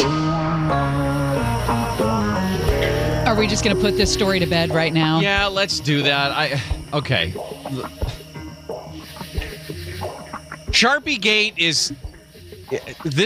We'll end it here, okay? It goes no further than this segment of this show today. Yes, the president altered a hurricane map to show Alabama possibly being affected. He did so with a Sharpie marker because this is a man who cannot be wrong. While speaking to the press on Sunday, the president addressed Hurricane Dorian and its potential impact on multiple states, including Alabama. Now, this is a spokesperson for the White House. The president's comments were based on that morning's Hurricane Dorian briefing, which included the possibility of tropical storm force winds in southeastern Alabama. Now, after that, the National Weather Service in Birmingham, Alabama, dismissed the statement and tweeted, Alabama will not, capital N-O-T, not see any impacts from Dorian. We repeat, no impacts from Hurricane Dorian will be felt across Alabama. The system will remain too far east. Now, the spokesperson's statement came days after the president originally made the claim and as the storm was rolling up the East Coast through Georgia into the Carolinas as we see it today. On Thursday, the president shared those charts from way back at the end of August 29th and 30th, that indicated the areas where places in Alabama did have a small but a chance of experiencing storm force winds. Though these newer projections were later released, we knew the thing was going to turn right, was going to stay on the coast. Alabama was never going to be affected. When he sat there and got an update from FEMA and Homeland Security, he held up this little poster and he's like, oh, nobody notices that the cone of uncertainty, or whatever they wanted to call it, has an extension on it that's not even white like the others. It's Sharpied in. It's a black. He did it. He did it to prove that back in the day when they told him there was a small chance that Alabama could see tropical storm force winds, which was repeated, by the way, by the Alabama National Guard. Hey, be ready, just in case. But for some reason, he can't just move on and just forget. Yes, they were wrong. People stop. They can't stop bugging him about this. And he has since then posted on Twitter map after map after forecast after map after hurricane cone to show that originally, several days ago, there was a chance this thing flew across Florida and impacted the Gulf states like Alabama. Well, usually the field is much smaller at this point, isn't it? Historical data shows that candidates who are polling at roughly 0% at this point in the campaign almost never win their party's nomination. So about 10 of those Democrats have little to no chance of winning, yet they're sticking around. Why? There was an article in the Washington Post about the DNC lacking power over its candidates. The Democratic Party doesn't want these candidates to continue, the Marianne Williamsons of the world, the Andrew Yangs of the world. But candidates have gained the ability to fund their campaigns through small donor donations, and they're using national and social media to broadcast their messages directly to people. And the DNC has lost its ability to force them out. So one of the remaining tools that the party has is, of course, debate qualification rules. But how is that going to hurt the party when there's still that many people on the debate stage? Because people in Iowa can't even pick these people out of a lineup. How does it hurt the party? Well, the chances of unseating the president.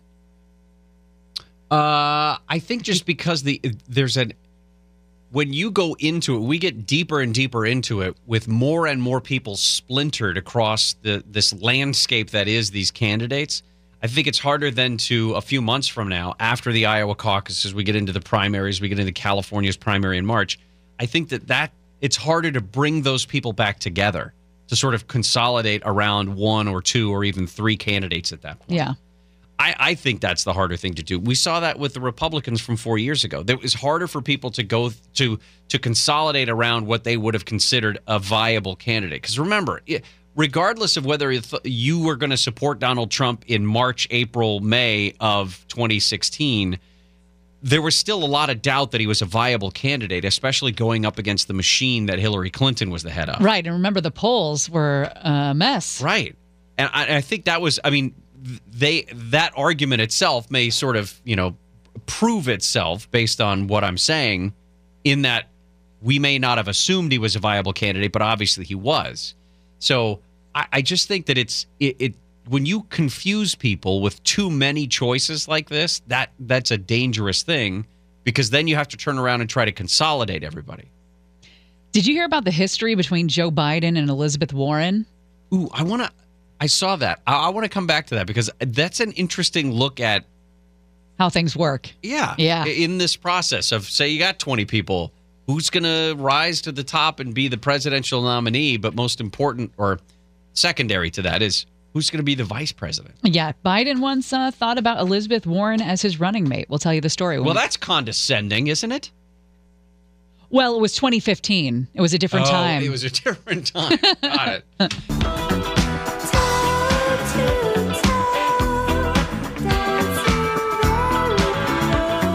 Gary and Shannon, KFI AM 640, live everywhere on the iHeartRadio app. Do you think that listens to us? We need to Something's listening to us. We just talked about grapes.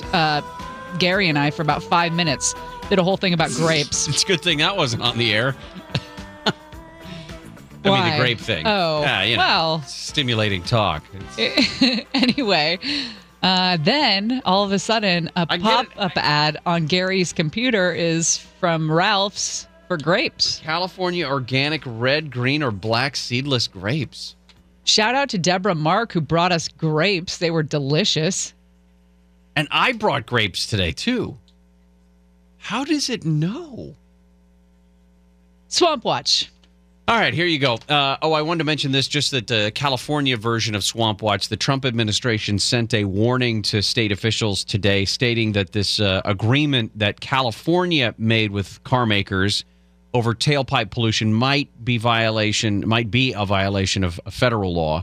The EPA, Department of Transportation, sent a letter to the California Air Resources Board that the framework agreement with 4 car manufacturers could be a problem, could be inconsistent with federal law.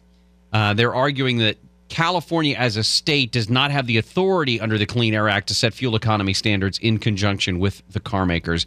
We haven't seen an official response yet from CARB, and the governor just said that the Trump administration is trying to bully us around. So. Well, we talked about Joe Biden and his history with Elizabeth Warren. It looks like Joe Biden was thinking of challenging Hillary Clinton for the nomination in August of 2015, and he decided to schedule an important private secret lunch at his official residence. The lunch was with Senator Elizabeth Warren. He had an idea to have Elizabeth Warren as his potential running mate. The two met that day for more than an hour. No aides were present. Now, she had spent the previous 10 or so years attacking him and accusing him of selling out working class people to help his home state of Delaware and the credit card industry there. But Biden knew if he had to take on Clinton, he was probably going to need a woman on his ticket. So the two have lunch, and then after that, Biden decides running in 2016, and so does Elizabeth Warren. Decides against running. Yeah. Yeah. So when he decided not to run, he went ahead and called Elizabeth Warren and told her. It's interesting. they've never broken off ties, spent a lot of time in the Senate together. But like you said, they've not always liked each other. I mean, they've gone against each other quite a bit. This all started in the late 90s. Elizabeth Warren was getting a reputation as a pro-consumer person. She was an expert on bankruptcies and was lobbying against a bill that she said unfairly penalized working people, specifically working women, by making it harder for them to go to court to erase their debts via bankruptcy. Some Republicans did support the bill, and Joe Biden, they said, actually was somebody who supported the bill. Not a Republican, obviously, and that became an issue between the two of them, between Elizabeth Warren and Joe Biden. She said that a lot of women gave Joe Biden a pass on all of this because he was one of the guys who led the fight to renew the Violence Against Women Act. So her argument is, okay, yeah, he may be for you in this Violence Against Women Act, but when it comes to protecting your financial security or your financial future by making it easier for you to go to bankruptcy court, he's not so pro-woman now, is he? Yeah, the senators like Joe Biden should not be allowed to sell out women in the morning and be heralded as their friend in the evening. Uh-huh. The Judiciary Committee, he said in a Judiciary Committee hearing about 15 years ago, he had delayed passage of a bill at that one point to add protections for women, including one that prioritized paying off child support and alimony obligations. And he said Elizabeth Warren was just trying to hold creditors responsible for some other problems that would stress for poor families, and that the real problem would have been the bad credit card interest rates, not a bankruptcy bill. So they kind of went back and forth at it. Now, let's take a step back from this. We are at a place now where we've got, even if you count the people who've already dropped out of the race, 24, 25 candidates on the Democratic ticket for the nomination. It's very likely that one of those people will be nominated as the vice presidential running mate for whoever gets the nomination. Sure. And there's got to be discussions within those top 3 or 4, maybe top 5 candidates. There have to be discussions going on about if we get the nomination, who will be our running mate. And I wonder if Joe Biden is looking at Elizabeth Warren as one of those people. Well, here's the thing. He defers to her. I mean, she really took him to task on those issues. And in fact, kind of jokes about it. Like, he saw her at the White House one time. She was working on financial regulations back in 2011, I think. And he says from a distance, he shouts over, "There she is. There's the woman who cleaned my clock." And then he made another joke a couple years later when he was swearing her into the Senate following her 2012 election. He hugs her and her husband and tells them it was the first time he was happy to see her. And he said, "You gave me hell." So he's validating the fact that she really was somebody who nailed him down on some things. To that end, I wonder if there's also other things at play. I wonder if in the process of choosing a vice president, the qualities are different. Like who you look for in a vice president. You've got to have a progressive. If you're Biden, you've got to have a progressive as your VP. I don't know if we're in a place right now in this country where a progressive is going to win the nomination, just because there is a lot of people who are not that progressive. They're more moderate Democrats too. Well, I mean, just as an example, Donald Trump picked Mike Pence specifically because of his covering the bases when it comes to the evangelical He needed vote. a God guy. He needed a guy that will not even have an Amstel light if he's in the room with another woman. Absolutely. And that's what Joe Biden needs, because a lot of these people, they look at Joe Biden as a Republican, that he's too moderate, that yes, he is in bed with Wall Street and all of that. And you put Elizabeth Warren in his group and suddenly you realize that she's going to be able to lean on him. She's going to have his ear. And so maybe you won't get everything you want done, but you'll get some of it done. Because it's Joe Biden, and he seems to be the kind of guy that will bow down to some of those requests. That would be interesting to be in the room for some of those discussions. Whether it's Biden's team, Bernie's team. Could you imagine who Bernie's looking for as a vice president?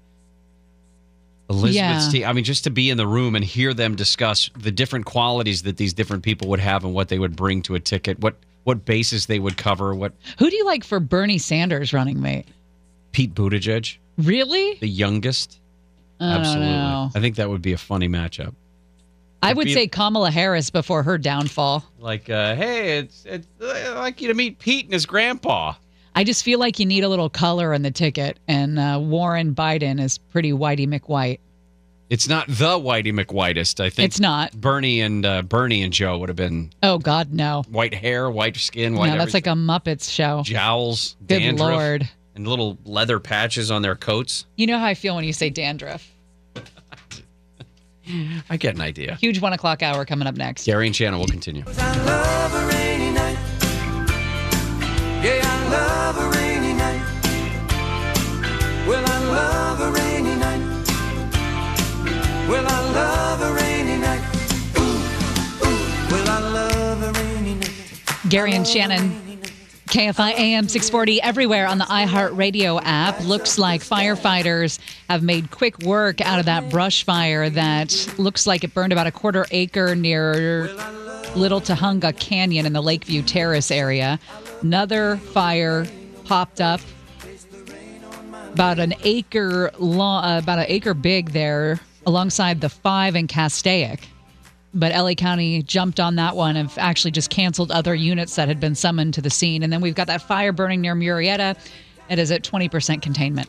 Hurricane Dorian still off the coast of North Carolina. It did make landfall out over Cape Hatteras early this morning and then moved back out to the ocean. It's losing strength, gaining speed. All of that is good news for the people on the East Coast. The problems are going to be in the Bahamas. We saw the death toll go up today to about 30, but now they're suggesting that it could go up significantly higher. One of the reporters who's been in Grand Bahamas for a long time and made his way to Abaco Island today said, you can smell the death. There are a lot of bodies there. And the thing is, it's still 85 degrees and warm and humid, and there is a potential for this death toll in the Bahamas to reach several hundreds, if not a couple thousand people before this is all done. Well, we got an update on the Conception boat disaster that occurred this morning in Santa Barbara when we heard from authorities that said that medical examiners believe that all of the people that were trapped when that dive boat caught fire died of smoke inhalation, not burns. Andrew Mullenbeck was at the press conference, joins us now with more information. Andrew, what is the latest? Yeah, I think that takeaway really was the big issue, and particularly you might say that it was something of a mercy, because when you look at the pictures and the video of that boat on fire and you just thought of dozens of people being trapped in their bunks, possibly burned alive before the boat sank to the bottom of the seafloor there. Again, we were told today that the belief is that all 34 people who died of smoke inhalation, and the Santa Barbara County Sheriff, he's also the coroner, his name is Bill Brown, and he says there are not going to be further autopsies. The belief is that the victims died and that the burn damage to the victims was post-mortem and not ante-mortem. In other words, it occurred after death and not before death. He identified 18 people so far who have been, with DNA testing, positively identified, but he even described how the process has been going to connect with family members from around the world. We're talking about everywhere from Japan to India to Singapore. I will say that the majority of the people on board that dive boat were from California, but identifying some next of kin can be really difficult when you have to try to find a phone number in countries around the world. What's happening today is divers are still at the scene because there is one body yet to be recovered. So 33 have been recovered, one yet to be. This again is the Sheriff Bill Brown. By raising or partially raising the wreckage, that our divers will be able to access areas that heretofore have been inaccessible to them. So I guess for the immediate future, they're almost done with the recovery phase when they get all the bodies and they figure out what to do with the wreckage. But this full investigation is likely going to take between a year and a year and a half. One of the other boats in this fleet owned by Truth Aquatics is called the Vision, and I understand that several investigators were on board that boat to look at sort of the similarities there. Is it an exact replica of Conception, do we know, or is it just very similar? Yeah, Unfortunately, I don't have an answer for you on that one. I can tell you that even when the NTSB went in to look at similar boats, they were surprised at how narrow and limited the exits were. That's certainly going to be a big component of this investigation to see what, if any, chance these 34 people had to get out in the first place. One other component is going to be interesting, too, because the Coast Guard says, and I'll play a cut here, the Coast Guard was asked and responded to questions about was someone required, one of the crew members, required to be awake on this overnight shift. This is Coast Guard Captain Monica Rochester. Do the regulations stipulate that there's a requirement for a roving watch and to be awake at the time? I cannot quote the regulations verbatim. I can tell you the certificate of inspection articulated that there was a roving watch required for that vessel. So in other words, the regulation says there was to be someone up and roving around through the night watch, and it's their understanding at the moment that no one was, that these crew members jumped awake, and the 5 of them were able to get into the water and save themselves. But that's going to be another key component of this. Were they following the rules that someone had to be awake on the night watch? I wonder if that plays into any sort of negligence argument, and if it would rise to the level of criminal negligence. I would guess it would not. But and prosecutors are already there from the U.S. Attorney's Office, Santa Barbara County DA's office. They're there because obviously they would never say at this point that there's a criminal investigation, but they're around looking for evidence to see whether there might be going forward. That certainly is a possibility. And then there's the civil component as well, again, with 34 people having died.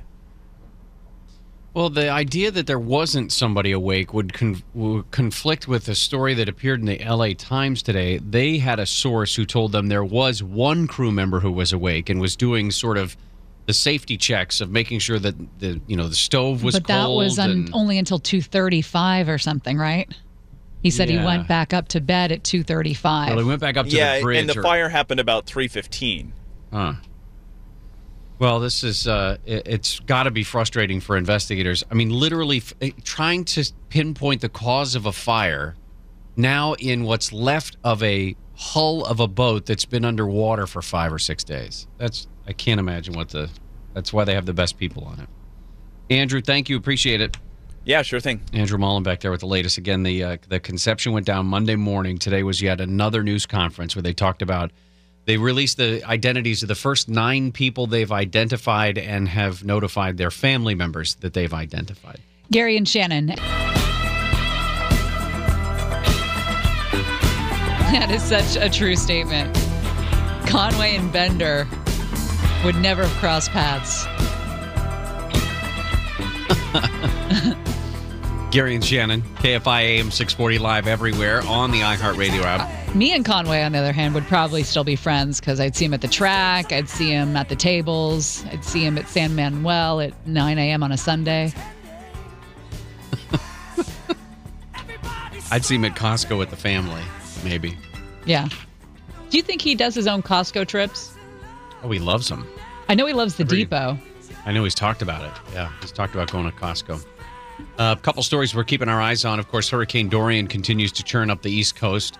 No massive problems in the United States. The Bahamas is really the place that was hit hardest, and we'll see over the weekend. I don't think the news is going to get any better out of the Bahamas. Also, as we heard from Andrew Mullenbeck just a few minutes ago, the fire aboard the Conception, the dive boat off the coast of Santa Cruz Island, still being investigated. And today they're working hard on the actual salvage operation to try to pull what's left of the hull up off of the bottom of the ocean and potentially find the other victim that's still outstanding. Well, man, this is going to be a big week for the movies. It Chapter 2 is coming out, and they're saying that this could potentially be the largest horror movie opening ever. Jason Nathanson joins us. Jason, have you seen the movie yet? I have seen the movie. Oh, tell me more, but not too much. Were you delighted? Were you not going to be happy with me? It was probably my most disappointing movie experience of 2009. Oh, no. I would have to say, for several reasons, and it's not because it's just a terrible trash fire. I mean, it's you can tell a lot of work went into this movie. They spent a lot of money on special effects, and they throw it all at you. It's kind of a mess. And at one point, I remember looking at my watch, just kind of feeling bored, which is not good for a horror movie. And at that point, it was 2 hours in, and I had another hour to go. I didn't know it was 3 hours long. Yeah. This movie's just under 3 hours, which, that's not a complaint in and of itself for anything. I don't care about the length of a movie. The Avengers did it, and it was fine. I didn't have a problem with that. But a horror movie particularly, it's all about rhythm, right? It's all about giving you some comedy, then giving you some scares, tension, and then relieving the tension.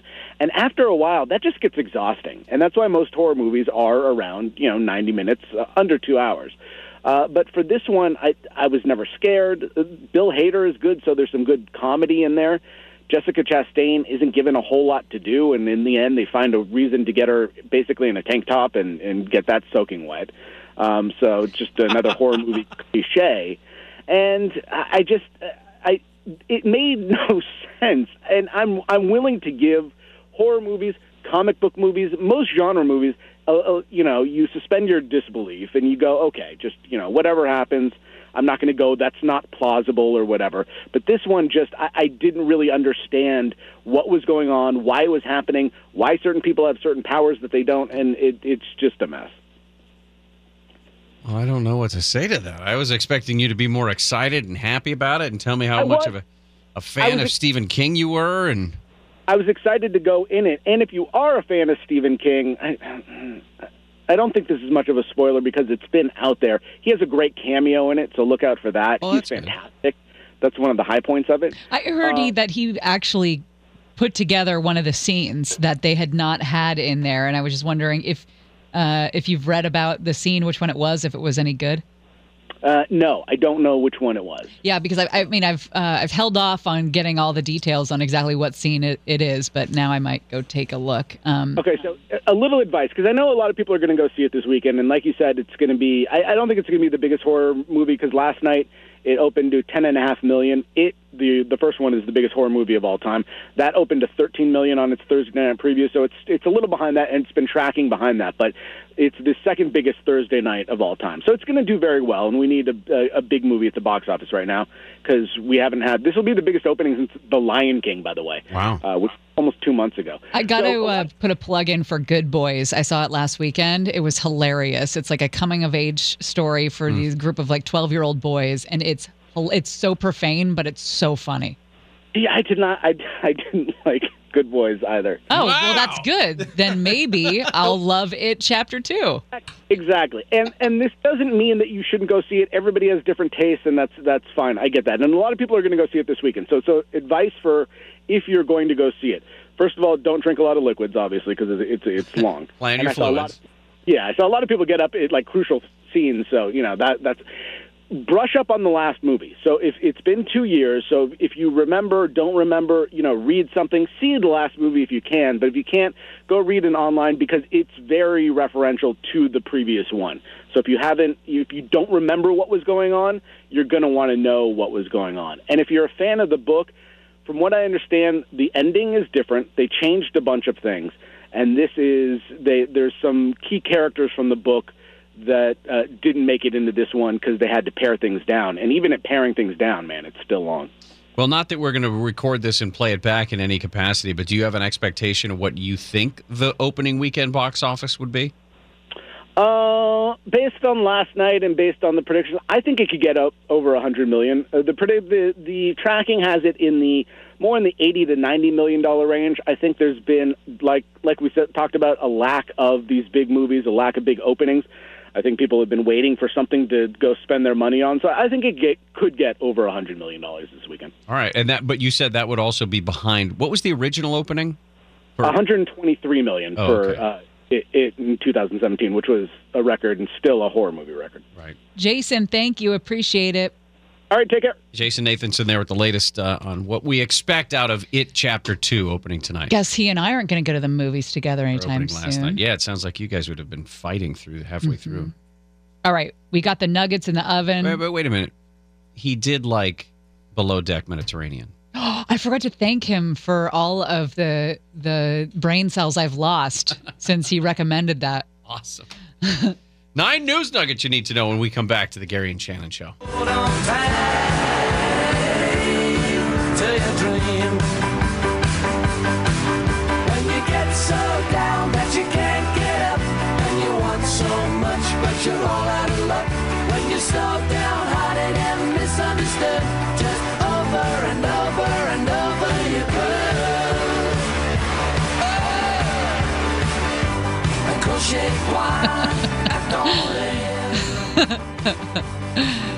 That commercial may go by the wayside, but that joke will last forever. Gary and Shannon, KFI AM 640, live everywhere on the iHeartRadio app. We've been seeing a lot out of Washington, D.C. You know, when Congress comes back into session, what's going to happen? And House Democrats are talking about investigating the vice president's stay at the Ireland Hotel owned by the Trump family because it was, far away from where Mike Pence was actually going to be visiting dignitaries, 3 hours away, something like that. And the explanation was, well, it's ready for security. I mean, we have a big security contingent that goes with us, and Trump Hotel just happens to be one of those places that can handle us. They were saying that in the context of those hearings, they may subpoena, yeah, you guessed it, thought we'd never heard her name again, Stormy Daniels, to come into Congress and testify. And the day that Stormy Daniels walks into Congress, I quit. You can't quit. Can I complain about it? Yes, you can complain I about will it. do that. All right, let's jump into our nuggets with this honorable mention. Honorable mention. Not supposed to mention. I was going to mention it when the time was right. It's network policy not to mention it. It's been an honor serving with you all. Didn't I mention it? What an honor it is. Great and honorable Moses.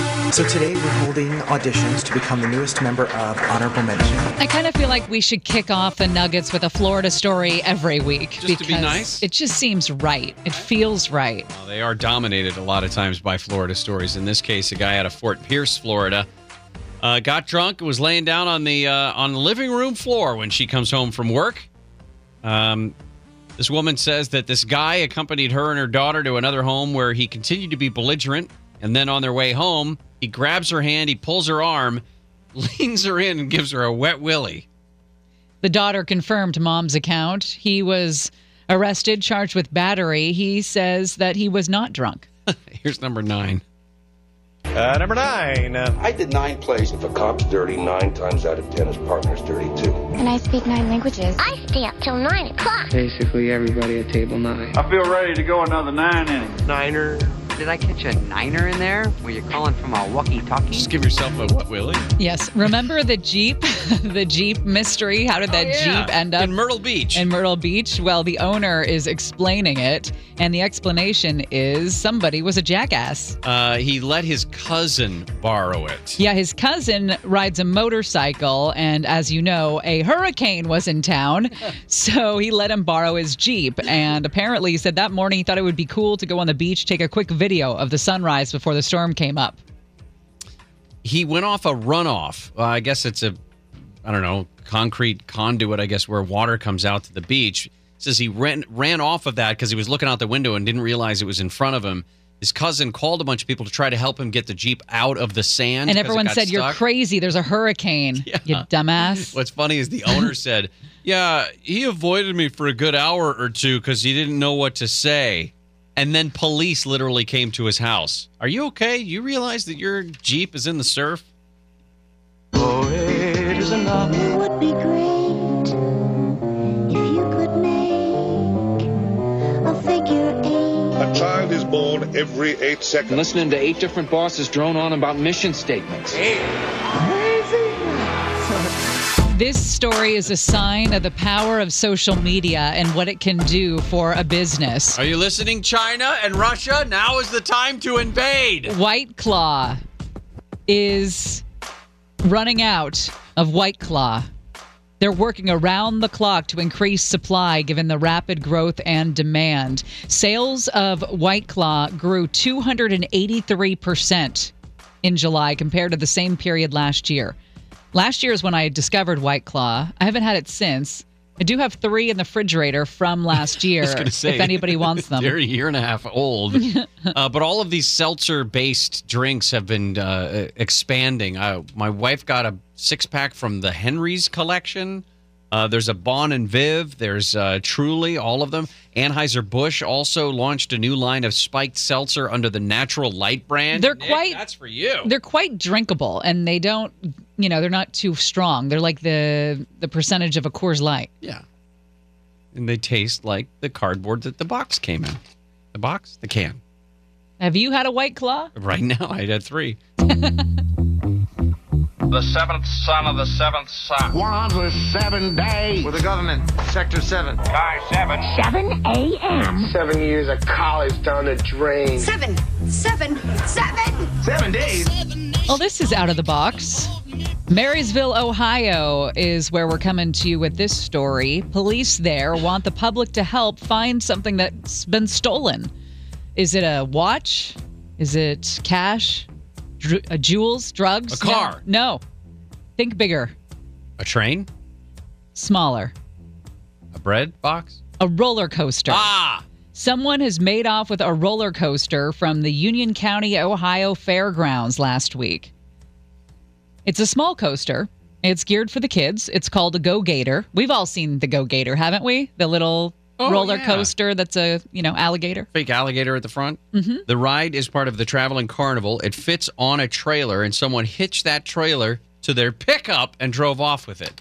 It's a powerful little pickup there. It's a good ad for whoever made that pickup truck. I got 6, you got 6, she got 6. Number 6. Dude, there's 6 more weeks of winter. Why do you have a picture of me, a rabbi, and 6 drunken longshoremen? Why don't we just stick her in a nursing home closer to us so I don't have to drive 6 hours? Drink another 6-pack. Number 6. I love a lottery story gone bad, don't you? They all go bad, don't they? A married couple who won the lottery 2 years ago is now in jail because they were part of a burglary spree. Stephanie Harvell and Mitchell Arnswald won $500,000 in the Michigan State Lottery in 2016, but have been charged with single counts of second-degree home invasion. They broke into homes in broad daylight in several Michigan counties over the last 2 months. When we last caught up with Stephanie and Mitchell, Stephanie talked about how she planned on using the $500,000 to buy a house, a car, and save money for college for her daughters.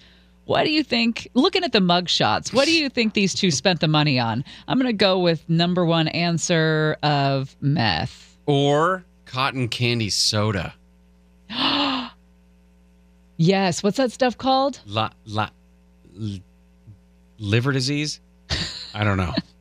Liver disease brand soda. I mean, $500,000 just a couple years ago, and it's gone to the point where you're robbing homes. That's got to be drugs. Come back to the 9 News Nuggets you need to know. Excuse me, officer. That lady is drunk. Classic case of the pot calling the kettle drunk. You heard me. Gary and Shannon will continue. You put a chair in front of the chair.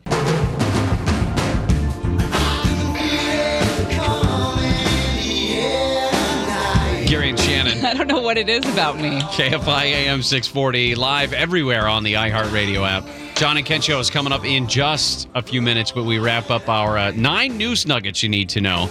Stories that we didn't get to earlier in the week because, important things. These are the less important stories, but just as fun. Here's number 5. For 5 minutes! I have 5 rules. We begin bombing in 5 minutes. 5 little monkeys. This is the year 5.5. On track 5 for Anaheim. Do me a favor and lose 5 pounds immediately. A woman in St. George, Utah, called 911 to report a possible drunk driver in Woods Cross. I think that guy's driving crazy. The caller was laughing and burping. That guy's driving crazy. The dispatcher thought that maybe she was intoxicated. What do you think I'm intoxicated drunk for? When she asked for the license plate of the vehicle and the caller was trying to report that, the caller gave her own license plate. 7 for Mary Edward Henry. She was laughing uncontrollably on the phone. I could listen to you be drunk all day. No, you couldn't, because I would fall asleep. Here's number 4. 4 minutes! He's probably on his 4th tranquilizer by now. Commandment number 4. There goes the 4th Amendment. This isn't the same world you left 4 years ago, son. Well, there's a upstanding woman in Des Moines, Iowa. She's a mom, she's a wife, she's an attorney, and now she wants you to know she's also a prostitute. I mean, okay. I like sex, she says. Okay. I'm not going to read the rest because then Brian Suits will isolate it and use it as a drop. And you're lucky the music's playing underneath it. She said she began working as a prostitute 3 years ago at the age of 27, travels to Nevada where the prostitution is legal. She says, you can make a job out of this? That's fantastic. Why would I not do this? Really? Seriously? She asks, why would I not do this? She says some people see it as a morality issue, but she sees it as a right. Can I ask a question? Yes. Can you break down this paragraph for me? While working in the brothel, she starts her day with 3 hours of prep in the morning between showering, black soap, exfoliating, washing and drying everything. Well, if you're a prostitute, if you're a hooker, you've got to Silkwood scrub yourself every day.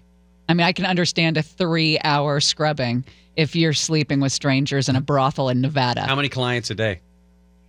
Does it say? Yeah. I don't want to know. I kind of want to know. She says between 10 and 15 clients a day. No. Between 10 and 15. That's too much whoring. Way too much. Okay. Don't degrade women just because she's expressing her sexuality. No, we're not doing that. Oh, okay. Number 3. 3 shall be the number thou shalt count, and the number of the counting shall be 3. They were dead within 3 hours. I almost called you a name. Security clearance level 3. Do you know which name? 3. I got all bunch three of names names. for the rest of your natural born lives. After about 3 days, they both start to stinking. 3. God. Well, this woman didn't help the unemployment rate. It's now 3.7%. We found that out today. She quit her job so that she could dumpster dive. Women are crazy. Wow, this whole series of these stories. Did you put that in on purpose? Women are getting drunk and calling 911 on other drunken women. Texas woman quit her full-time job. She says she earns $17,000 a year dumpster diving. She used to make a living working in social media, decided to quit and dedicate all of her time to finding salvageable items in the garbage. She admits to even using toothpaste from the trash. I feel like there's a line there, and that's crossing it. But I don't know. I mean, if the cap's on, why not? She and her husband, she's married. She and her husband spent the first 5 months of their marriage living out a van while traveling out around the country. Isn't the prostitute married too? Yes. Yes. Good Lord. This woman says she admits the task was a bit easier when they lived in California. Slim pickings out there. The majority of our food was from dumpsters when we lived in California. Number 2. What's going on, you two? Pick out 2 fingers. 1, 2. There are 2 people in this house. There's 2 sons and no women. 2 ringy dingy. China, the time is now. Knock on wood if you're with me. It's time to invade. We will go down without a fight. We'll be too busy making out with chickens. All you got to do is put some lipstick on them chickens. We're all going to die. The CDC has actually put out a warning to people not to kiss chickens. There were 235 cases reported in the last month of salmonella from people raising their chickens and kissing their chickens. Poultry owners are advised to wash their hands thoroughly after handling birds and not Joseph. to, quote, kiss backyard poultry or snuggle them and then touch your face or mouth. Mm-hmm. Wait until you feather them and cook them. Then you put them in your mouth. Oh, but if that's not your speed, here's number 1. We're number 1. You're a number 1. We're number 1, Ben. That's all that counts. I decided to look out for number 1. Are you the number 1? Rule number 1. Number 1. Number 1. So yesterday we had a story about Pete Buttigieg talking about climate change and saying that if you eat hamburger, you're part of the problem. That pissed me off to the tune of me stopping on my way home to eat a hamburger.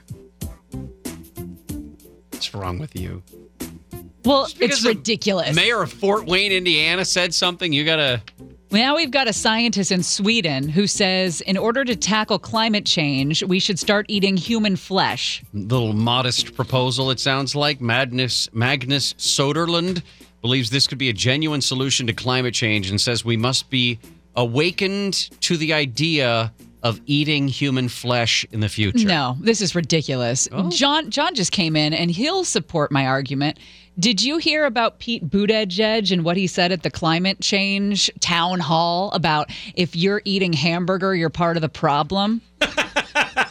I didn't make it home yesterday without stopping and eating a hamburger because it pissed me off so I much. had 2 yesterday. Good for you. And 2 the day before. I enjoy being part of the problem. Yeah, I'm going to be a bigger problem.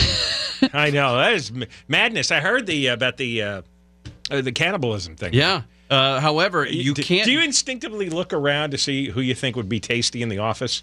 No, but now I'm thinking about it. Wow, you know what? I don't think I've ever thought of that. Yeah, you want the larger ones.